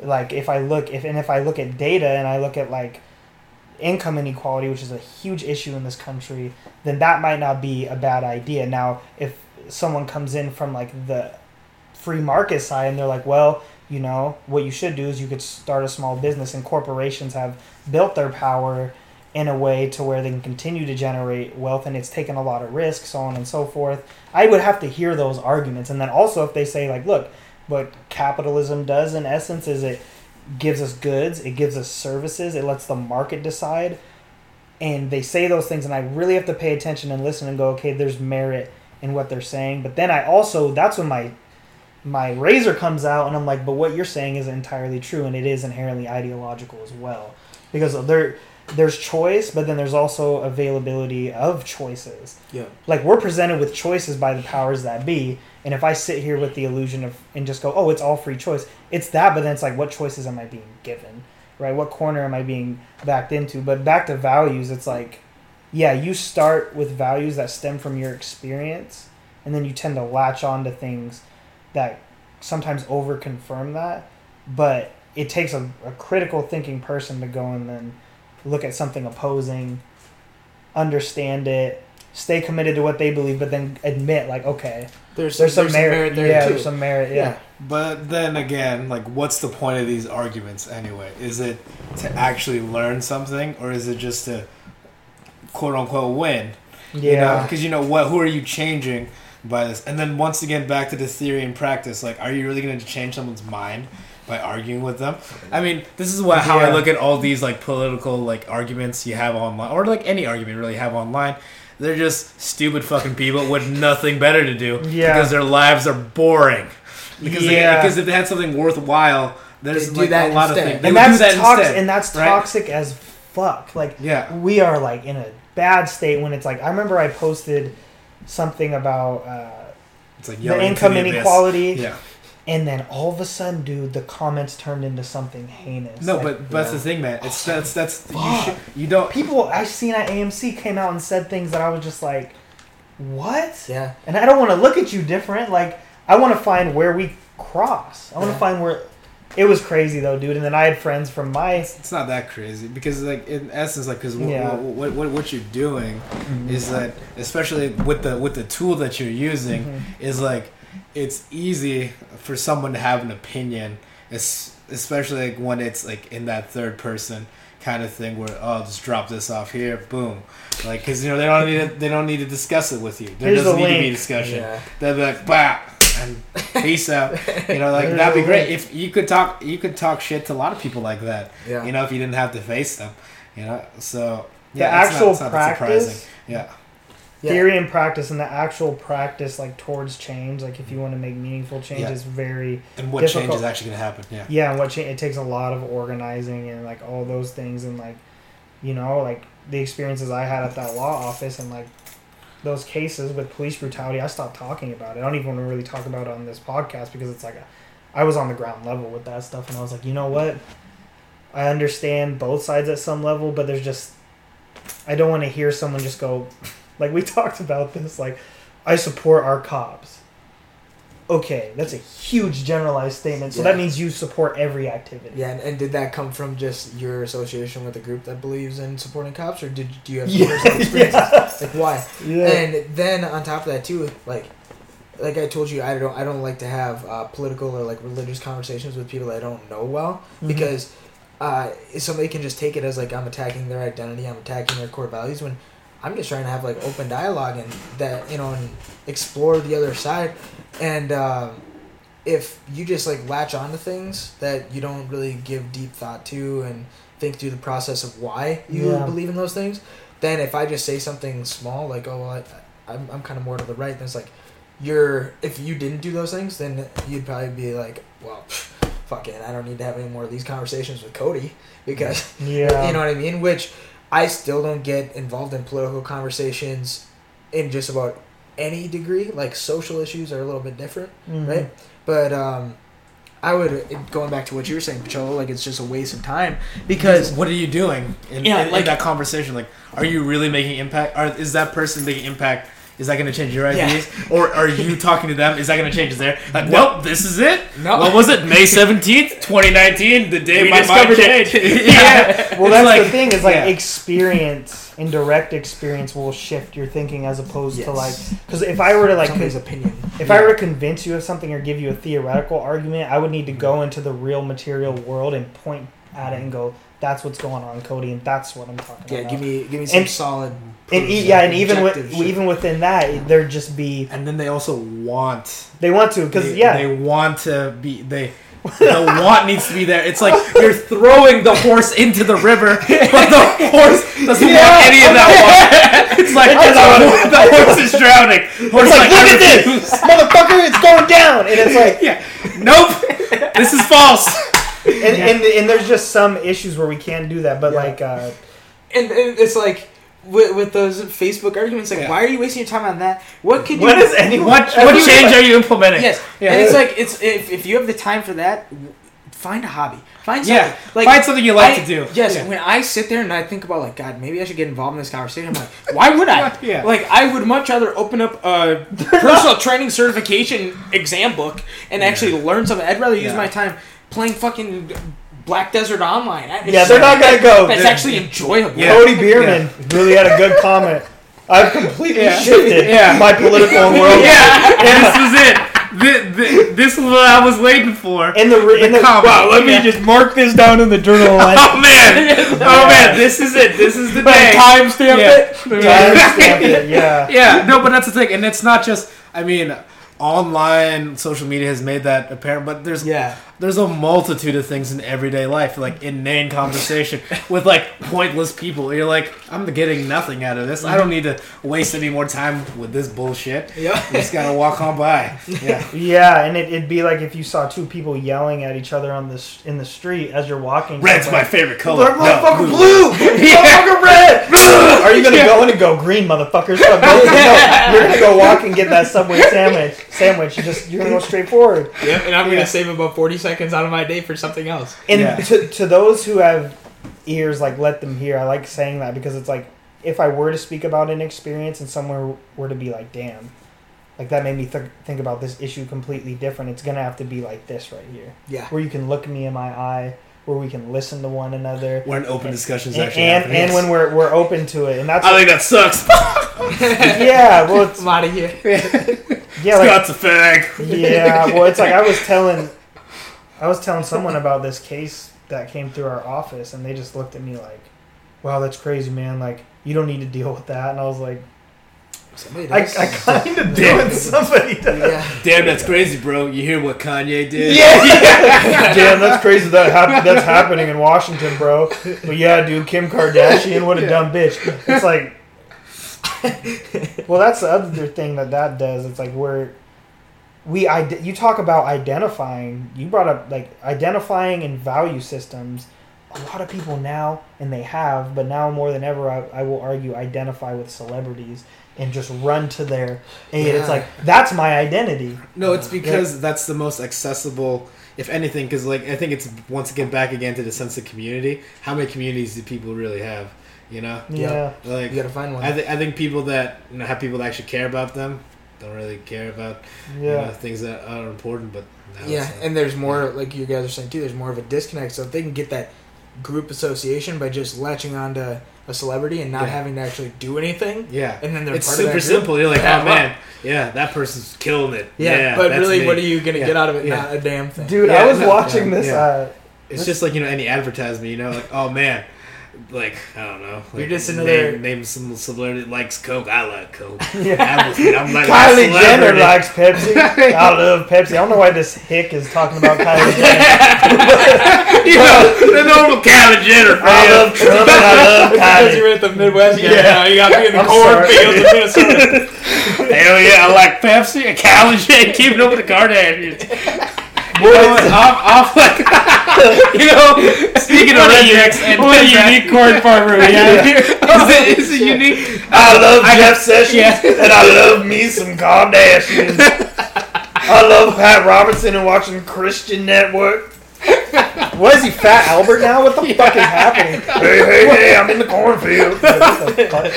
It sounds like, what's that, Satchmo? Like, oh my gosh, Satchmo. Yeah. But hey, speaking of rednecks, like Tim Berry loves watching like garbage like reality show MTV shows. Like Bronte was said like The Challenge or something, or Fantasy Island. Yeah, just loves those trashy shows. Like, I know sometimes you like watching train wrecks. You know, sometimes. Yeah. But it's different if that's just like a little bit of pastime to get your mind off of all the stresses and stuff of everyday life. But if that's your identity, life. That's where we draw the line, right? That's where we should. Yeah. Well, I mean, it's a manufactured presentation. Those shows. Well, it's an artificial. Yeah. Well, it's. Product, I caught Kim Kardashian saying something really bizarre. She was doing an interview. It was her and Kanye, and I think Vogue was doing it. Like, they go into the celebrity their homes and ask them all these questions. Some of them are really good, some of them aren't. And the person that was behind the camera asked him, he was like, so how do you keep it real when you have all this stuff going on? And I don't know if she meant to say this, but she was like, nothing's ever really real. And then she just like turned and then like picked her kid up, and then I was just like, what the fuck? Was that a Freudian slip? Because no, she said like nothing's ever really real. And on some level, when I look at someone who's reached that state of celebrity, wow, you're not the same. And I hate to say that, but you are so saturated with the camera. And, like, look, she's smart. Like, she's successful with, like, I don't even know what the fuck her business is, but she's... What is her business? Porn tape? She's famous. She's famous for being famous. Yeah, I guess. That's a skill. I mean, look at us, how much money we got collectively. But I heard you accept donations on the podcast. Yeah, we got... Hey, Patreon, support us. But if there was a camera around all the fucking time, like, it would change. Throw some cash our way. Yeah. Everywhere you go, there's a camera. Yeah. No, but it's not. It's not just the camera thing. It's the notoriety and it's the attention you get. Yeah. You know, because you have to. Once you reach that kind of like you're an idol, essentially. Yeah. Like it's. I always think of that. You've transcended. No, you literally have. Like if this was like 2000 BC, they'd have they'd and be for what? Well, they essentially are and worshiping. For what? Pretty much. Yeah. She's conquering worlds, and that's with her cosmetic products and her plastic ass. Yeah. And that's the problem, right? Like, it's so cliche. It's not for her. She's successful. Crumble and are surpassed not by militaries but commodities.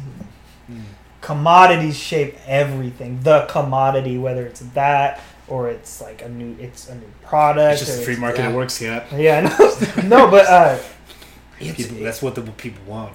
But it's something else about her. Now we're talking about fucking Kim Kardashian. But this is what the podcast has come to, guys. Support us, Patreon. Have you guys seen like the work she's doing to like free incarcerated individuals? It's been I've heard about it, but I don't really know. So inform me. Yeah. Well, so here's just I don't have a whole lot of information on it other than she's got with a team of lawyers and they're like getting a lot of people off because they were like wrongfully accused or the charges were, I want to say just thrown out flippantly. Okay. And so it's amazing work, but she's been given the credit, but it is not her who's doing the work. It's like another lawyer. Yeah, granted, like give her a pat on the back. But does that lawyer have a reality TV show? No, but like Kim Kardashian frees 17 people, and you're like, well, it's the lawyer who's doing that. It's an African American female lawyer, and it's like, why aren't you pushing her into the? Because she's not famous. Yep. It's wild, dude. Yeah, and on top of that too, I totally believe in the fact that you are the sum total or the sum average of the 5 closest people in your life. Yeah, in your life. But then on top of that too, I think your role models really reflect a lot on that, like what you value, and then on top of that too, they influence what you aspire to be. Too. Yeah, absolutely. Like a couple that come to mind, like obviously Demetrius was up there for me. A big reason to come out here, not just because he's a great athlete, but I was talking to you about this. He's got like a great person. Oh yeah. Because I knew coming out here I was going to... Did you know? No, I'm just kidding. Yeah, terrible dude. Just no. Oh, that shit with his kids on Instagram, that's totally fake. Yeah. No. Those aren't his kids. He's been the same dude since he was an amateur. Yeah, and I totally believe that. Yeah, he hasn't. Yeah. But like those are things that you can aspire to be better at. Like I'm comfortable enough with myself, and like I love myself enough to be like, okay, I suck at these things. let's surround myself with people that are better at those things, so Yeah. I get better at it. Just from seeing it every day. Yeah, And, dude. Or that's great and really positive. Or you could just fucking surround Why don't yourself you around a just bunch of YouTube yeah, And then just streamers hate and That's the hate problem. on- That's the problem. You need to be- that's way too hard. You need to be I'd fucking rather just hate Insta on famous, people. bro. Yeah, No, but Yeah, you, I'm you getting get Insta. like you get like that. You get like a Demetrius Johnson, a David Goggins, a Tim Kennedy. You get those types of guys, and next thing you know, you're gonna be, closer to being those people in a sense. Mhm. You know what I mean? If that's you know what? That's value. hard. Yeah, damn, yeah. you want to run until you piss blood? Dude? I don't know. I'm not sure yet, Dude, I don't want to be Goggins. Like, I get it. Like, I'll take a little pinch of that and apply it to my life, but man, I can't fucking. Yeah, it's wild. He'll help me run do 10 laps on the track, but I'm not gonna be like, I gotta do what Goggins does because I'll fucking heart attack. Let's do Scott San Diego one day on 2 days' notice. Yeah. 255 jackpots. No, but that's a testament to the power of will. Yeah, you and know? the human spirit. The For human sure. spirit. Yeah. Yeah. But again, what does that come back to? Like figuring out your values and all that stuff, Mhm. and actually getting better at those values. Those are choices, Mhm. And I feel like everything just comes back to choices. And I bet Goggins would agree 100%. Like making the choices, do all those crazy hard things every Yeah. fucking day. That just makes you a Yeah. tough person. Yeah, And then the more willpower you have, the more you can do anything you want.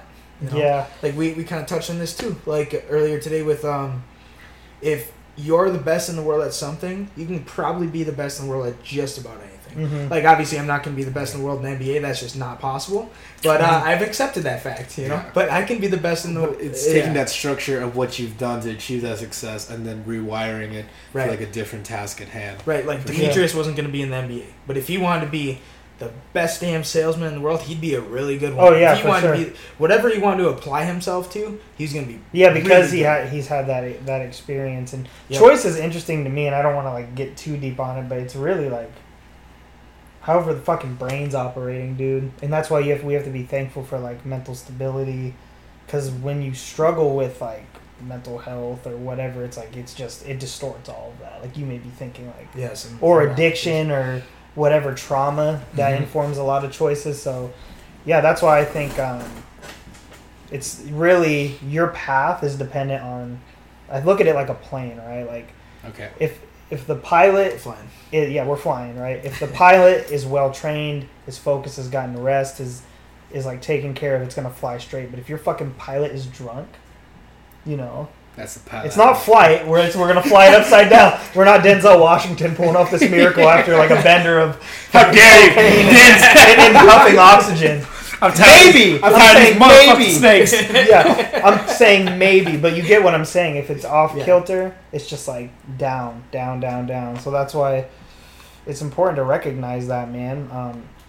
I just Yeah. think appreciating the mind and its complexities is so important. Culture too. Choices depend upon that as well. Our value system here is. There's different cultures that have different values. Yeah, but there's different cultures everywhere. But I think it's also about figuring out, what culture works for you. Mm-hmm. Or figuring out what works for you in in the realm of existence that you're in. Mm-hmm. And then I guess figuring out where you are in space or where you are in this world here. Right. Because how many people are actually, actively trying to find what they want or what they want to do. From there, and how many people just get regulated to this, treadmill of life where it's very secure. And that's what I mean by culture. Full circle. Yeah. That's what I mean with culture, though, because culture and where you live and the values, those come upon you, and it does take a lot of resistance and critical thinking to But I think overcome it's those. being able to internalize, what you value, though. Mm-hmm. From there, saying okay, that's all well and good, but Mhm. then finding out what matters to you, find out your why and Mhm. your purpose. Which is a huge question, but But it's an ever changing question Mhm. too. yes, and it's Because that could change. and it's one that you should try and figure it out at least. That doesn't mean you're ever going to figure it out, but that's a Yeah. question that's going to shape a lot of your choices and decisions Yeah. in your life. Mhm.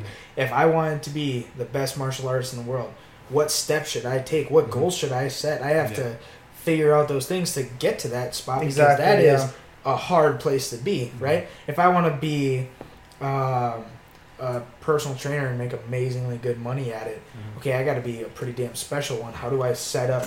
So you need to at least try and explore that thought process and figure out what it is. Mm-hmm. Like that's a shitty part about a lot of kids my age, and I'm sure you guys experience this with, you know, peers and stuff too, is the fact that, like, if you tried to have this conversation, the conversations that we're having with that's some too people, hard, bro. yeah, no way. Or like, I brought this up to a girl I was kind of interested in at one point. I was just like, we were just kind of having small talk, but then I took it a step further, and I was just like, have you ever thought about like what your purpose is? And she was just like pulled back, and I'm like, what? Whoa, easy, like, freak. Looked at me like I was a weirdo, and I was just like, haven't you even fucking thought of this? It's like, okay, well, that's a huge turnoff in the way that you don't even care enough to try and figure that out, you know? Mm-hmm. And those are important questions to at least try and ask yourself, even if you don't come up with the answer, you know what I mean? But and also, like, you know, but like, it's the thing, like, is the answer what's important, or is it like trying to figure it out? You know, like actually working through the problems. Is it like the journey up the mountain or getting to the top that matters? Well, that's the crux of like existential philosophy. Like, I bring him up a lot, but like Jean-Paul Sartre, he's one of the forefathers of like existentialism. Like, it was Nietzsche, but like he talks about how it's like, well, look, I could either choose to focus on my family and like taking care of my family, or like I could choose to like go to war, or like if I feel Get like dystopian.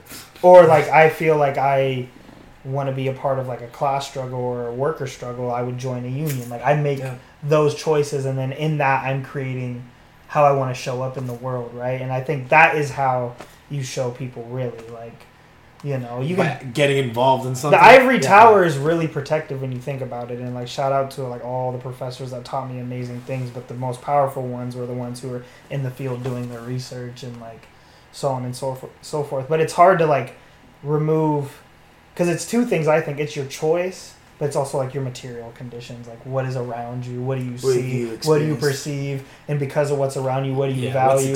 And it's really sometimes arrogant for us to sit here and say, well, like, you just got to choose. And it's hard, because whatever is apparent in my immediate circumstances, it's going to be hard to overcome that. Like, I work with students who 12 years old are in like really horrible home lives, and I just try to motivate the shit out of them, but then I also realize the environment is super overwhelming, and I am just like a echo, just like a really right now I am, because it's like it's a fight, you know what I mean, between like my positive reinforcement for them, but then what they're around and what they see in the genetics and the, you know, but also is the want there too, you know. It's hard, you know, when you're, especially when it's hard when you're trying to help people, because do the people you're helping, do they actually want to be helped in the essence? Because we talked about this also like beforehand, like how many people are willing to help themselves at that point, you know, like how much help do people need?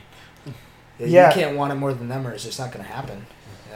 Yeah, and I mean, and that's true too, but I think it's just like we got to give credit to the fact of how like difficult it is at times, you know, for people to overcome circumstances, and there's remarkable cases where people get it right away. Yeah, but, you like know, a Goggins example. Yeah, very extreme. But it wasn't easy for him. No, you know what I mean. Took a long time. It took a lot of, yeah. Right, and that's because he switched his environment, and he was getting the message of like being in the military and like what he was forced to do in those situations. But it's a long road, and it's a matter of influence too. It's like, again, nature, nurture. Mm-hmm. And then sometimes there's just things in us, right, that we inherit from our parents, and it doesn't like give us a certain sentence to life, but it largely shapes us.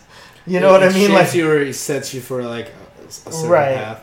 Yeah, I mean, or just the way, like I said, we look at things. Like, it's really important to appreciate both sides for sure. But yeah, choice.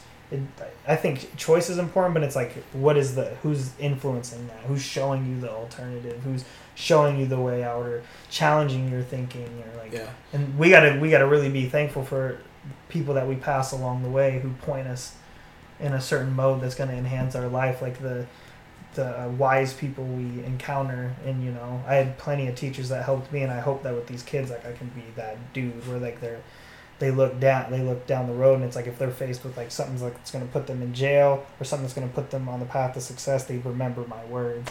But I'm not a fool. I'm like, well, fuck, home is really what's going on at home and in the neighborhood, and yeah, you know, there's a lot of things that can influence somebody. Yeah, sure. I think I think just about anybody that's a good person is gonna want to affect positive change in the world, and most of those people affect positive change for a future generation. They don't want it paid back to them; they just want it paid forward, right? And I think that's essentially what all those good people that you've been influenced by would probably want from you too. Yeah, for sure. Yeah. And same thing like with wrestling coaches that largely impacted my life. Brock, my stepdad was a huge influence on me. I know they don't want anything back. They just want me to keep going. Yeah.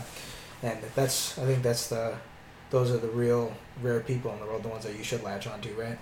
So they just want to know you got the message. You know what I mean? And pass it along and make it a little better if you can too. Exactly. Man. Yeah. Are we coming in for a landing? This is playing? No, motherfucker, we're gonna take this. No, this motherfucker's drunk. On this motherfucking plane. Yeah, man. Yeah, but yeah, it's I appreciate the understanding of like motivation and things like that, but it's just like I've gotten to a point philosophically where I have to appreciate like what is our material basis, because I think that really shapes our understanding of the world. And it's hard for me to look at like someone making a decision to get quick money when their like home life is just like deplorable, or like their parents working 2 jobs and it's hard, and it's like we would deem what they're doing morally incorrect, but it's like it's immediate for them to take care of what they need to take care of based on how they look at things materially. You know what I mean? And that's just kind of how I view things. But even within that, there's a choice.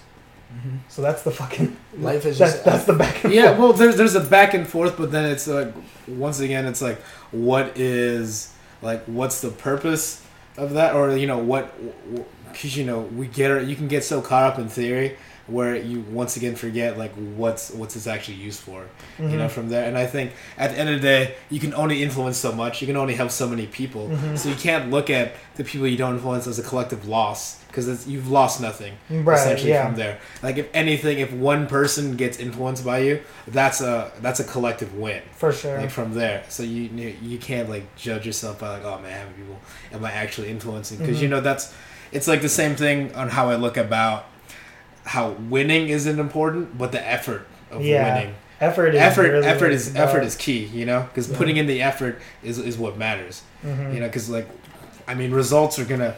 There's a lot of, like you said, there's a lot of things that influence results, but what's gonna matter ultimately is your effort, and how you feel about the matter is what's gonna that's what's gonna end up being. And one of those things is controllable, and the other isn't. The outcome isn't controllable, but what you do up until that point is. Exactly. And I think it's okay to value or assess like if somebody's a good person or not based on things that they can control versus things they can't. Like to say somebody's a shitty person just because they're black is totally ridiculously horrible and racist, right? But if I were to say like we were just talking about, you're gonna bring up the meth head, not meth head, but like let's say you have a kid or a guy that's selling crystal meth to a bunch of junior high kids, like.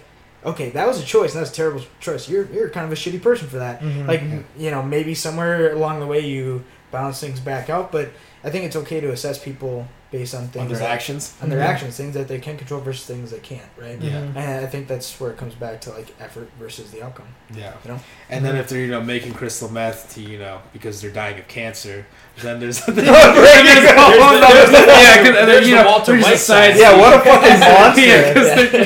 But it's like... We also said the other day, like, nothing's in black and white. And that's what... you already know what I'm going to say is that it's... But it's like... I think that the challenge is like not to always like morally, yes, you can draw your own conclusions. Like, some people are really big on that, and I think it's a good place to start. Like, morals are very important. Like, we have laws for certain reasons. Not all laws are just, but like we want order in the world, right? And like when you're a developed human being, you look at injustice. But like what I've done over the last like 3 or 4 years is I've looked at somebody who may have committed a wrong. And I've had to force myself to be like, why? Because some things you can't explain away. Like, you can't go before a judge and be like, oh, man, it's mitigating. Like, this person had a rough upbringing. This person saw this. This person experienced this. And this influenced how they are. But there's still going to be consequences if you sold meth to school children. You know what I mean? But I often am curious to be like, why did the person do what they did? And that's controversial, man. That's like, oh, fuck, but how far do you take that, And it's just, but it's interesting to me because it's complex, even though on the surface it appears simple. I don't condone that action that you just described, but I wonder. I think about that person that did it. I'm like, why? Why would you go and do that? Like, but that's again because you're put in a position where you're an instrument of the law, and that's what that's what your purpose is, to make sure that the law is conducted in that sense. So that's why you have to look at it that way. Yeah, for sure. From there, because if you don't, then you're not. Then justice isn't actually being served because both sides, or not even both sides, but all sides need to be looked at. But then I appreciate Cody's point, because then there's going to be people who are like, that's just a deplorable act. Coming from my subjective experience, that's completely deplorable. Like, how could I even no, it's done. It's a done deal for that guy. And I think the challenge is to still have your standards and values. But yes. What are you? So you need to change your laundry. I mean, he needed to change his laundry a while ago. He needed to change his laundry a while ago, but it's okay. Anyway, it's okay. I'll just finish with you get what I'm trying to say, and I can say it 5 or 6 different ways, but it's damn, she fucked my flow up, bro. But he was on something. Bad contract. We'll never get back. About deplorable actions. Yeah, and it just it's a challenge because there's people who just are like, no. Like, I've heard people in voir dire during jury selection, this old woman was like, I'm a pacifist, and the attorney was like, oh, can you explain that to me? I'm a pacifist. And she's like, yeah, I will not do anything violent. And he's like, so even if someone were charging at you, we're going to take your life, you want to do anything? And she was like, no. And he was like, okay. And she got struck. It's self-defense. Yeah. She got struck, but it's just you think about that, and it's well, I have to consider that position too. I have to consider your position and be like, okay, that's how someone would look at that event. And then we talked about, there's things that happen in our collective experience where we all look at that, Nazi Germany, and well, we don't all look at that. There's Nazi supporters, but for the most part, decent human beings. How could they do look that? At that and be yeah, and that's the thing. It's hard to say an all inclusive because you can only speak in generalizations a lot of times, exactly. but that's never how it is. Yeah, no. There's always shades of gray. There's always reasons why, and that's why it's ridiculous. For people to just side with their opinions and then not accept any other ones, because the answer almost always lies somewhere in between. It's almost never radically to one end or the other. And if you don't explore the other end, you're going to be stuck over here and you won't look at everything in between. Yeah, because that's the thing. How can you fully understand your side if you've never actually looked at what else is available? You just can't. From there, that's like saying oh, I found this and this is it. I don't need anything else. Yeah, it's we stay away from being. I just stuck with Coronas when I was, 21. I never checked out stouts or porters. I'd be a lesser man. Yep, this is it. Oh wait, speaking of Tim Barry, just cheese pizza. This is it. This is all I need for the rest of my life. All I need is cheese pizza and Coors Light. The first time you try that pineapple, you never go back. I don't even like Coors Light, bro. I don't even like Coors Light. Oh, no. I got a head like a ball peen hammer. I was like, is this motherfucker, he's from Minnesota? Yeah. Isn't he? Yeah. Brock Lesnar? Yeah, Brock Lesnar. Oh, man. Yeah, man. Yeah. No, it lies somewhere in the middle, like you said, and it's you have to consider all sides, or you won't develop an informed opinion. That was always the interesting thing about witnesses, looking at the same event and having completely different views. I was always just it's a power perspective, man. Yeah, I was always whoa. But that's the thing, because an event or any situation, there's no way that you can take that out of context. Yeah, because there's always gonna be context added to it, depending on the person that's involved in it. That's what the fallacy of observation is, Mm-hmm. the three of us, we are all in this room, right? But we're all observing different things in context to experiences that we've had. Yeah. And that there may be a common thread through that, and that's kind of what you look at. Yeah. You definitely saw this. Yeah. All 4 of you saw this. Right. Yeah, man. Exactly. Power of perspective. Yeah. Are we on a 3-hour podcast? No, it's not. It's almost 2 hours. But if you've joined this long, why not consider donating to our Patreon? Have we got a donation yet? Whoa! You could be one of many that donated Dude, that's right. Oh yeah, The cash is flowing. Yeah, that's right. www.patreon.com/pancreation. And you can check out Cody on his Instagram, Coke Zero, With with the monster in it. the monster logo. Also, hashtag I fucking love aspartame. Hashtag I love Donald Rumsfeld. Hashtag Yeah. keep an open mind. Yeah. Hashtag honestly- cash and checks. Let me bring it in. Hashtag Yeah. one of the best guests we've Yeah. had. Great Yeah.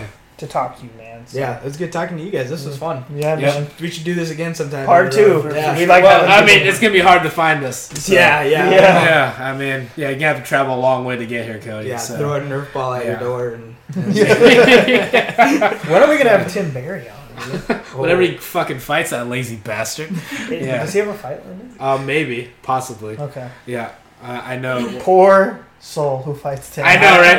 Yeah, no, especially, Mr. Fatletic. Yeah. No, that's the thing, man. Like, I don't know. Have you seen No, he knows. Avengers Endgame? Oh no, No, I thought you don't- No, you haven't? spoil it, I'm not don't gonna spoil spoil it then. All right. Oh man, but who knew that Superman would come in and die? No. I just spoiled. Oh, boy. everybody's gonna hate you. Who Did would you have guys thought? know Batman died in Avengers?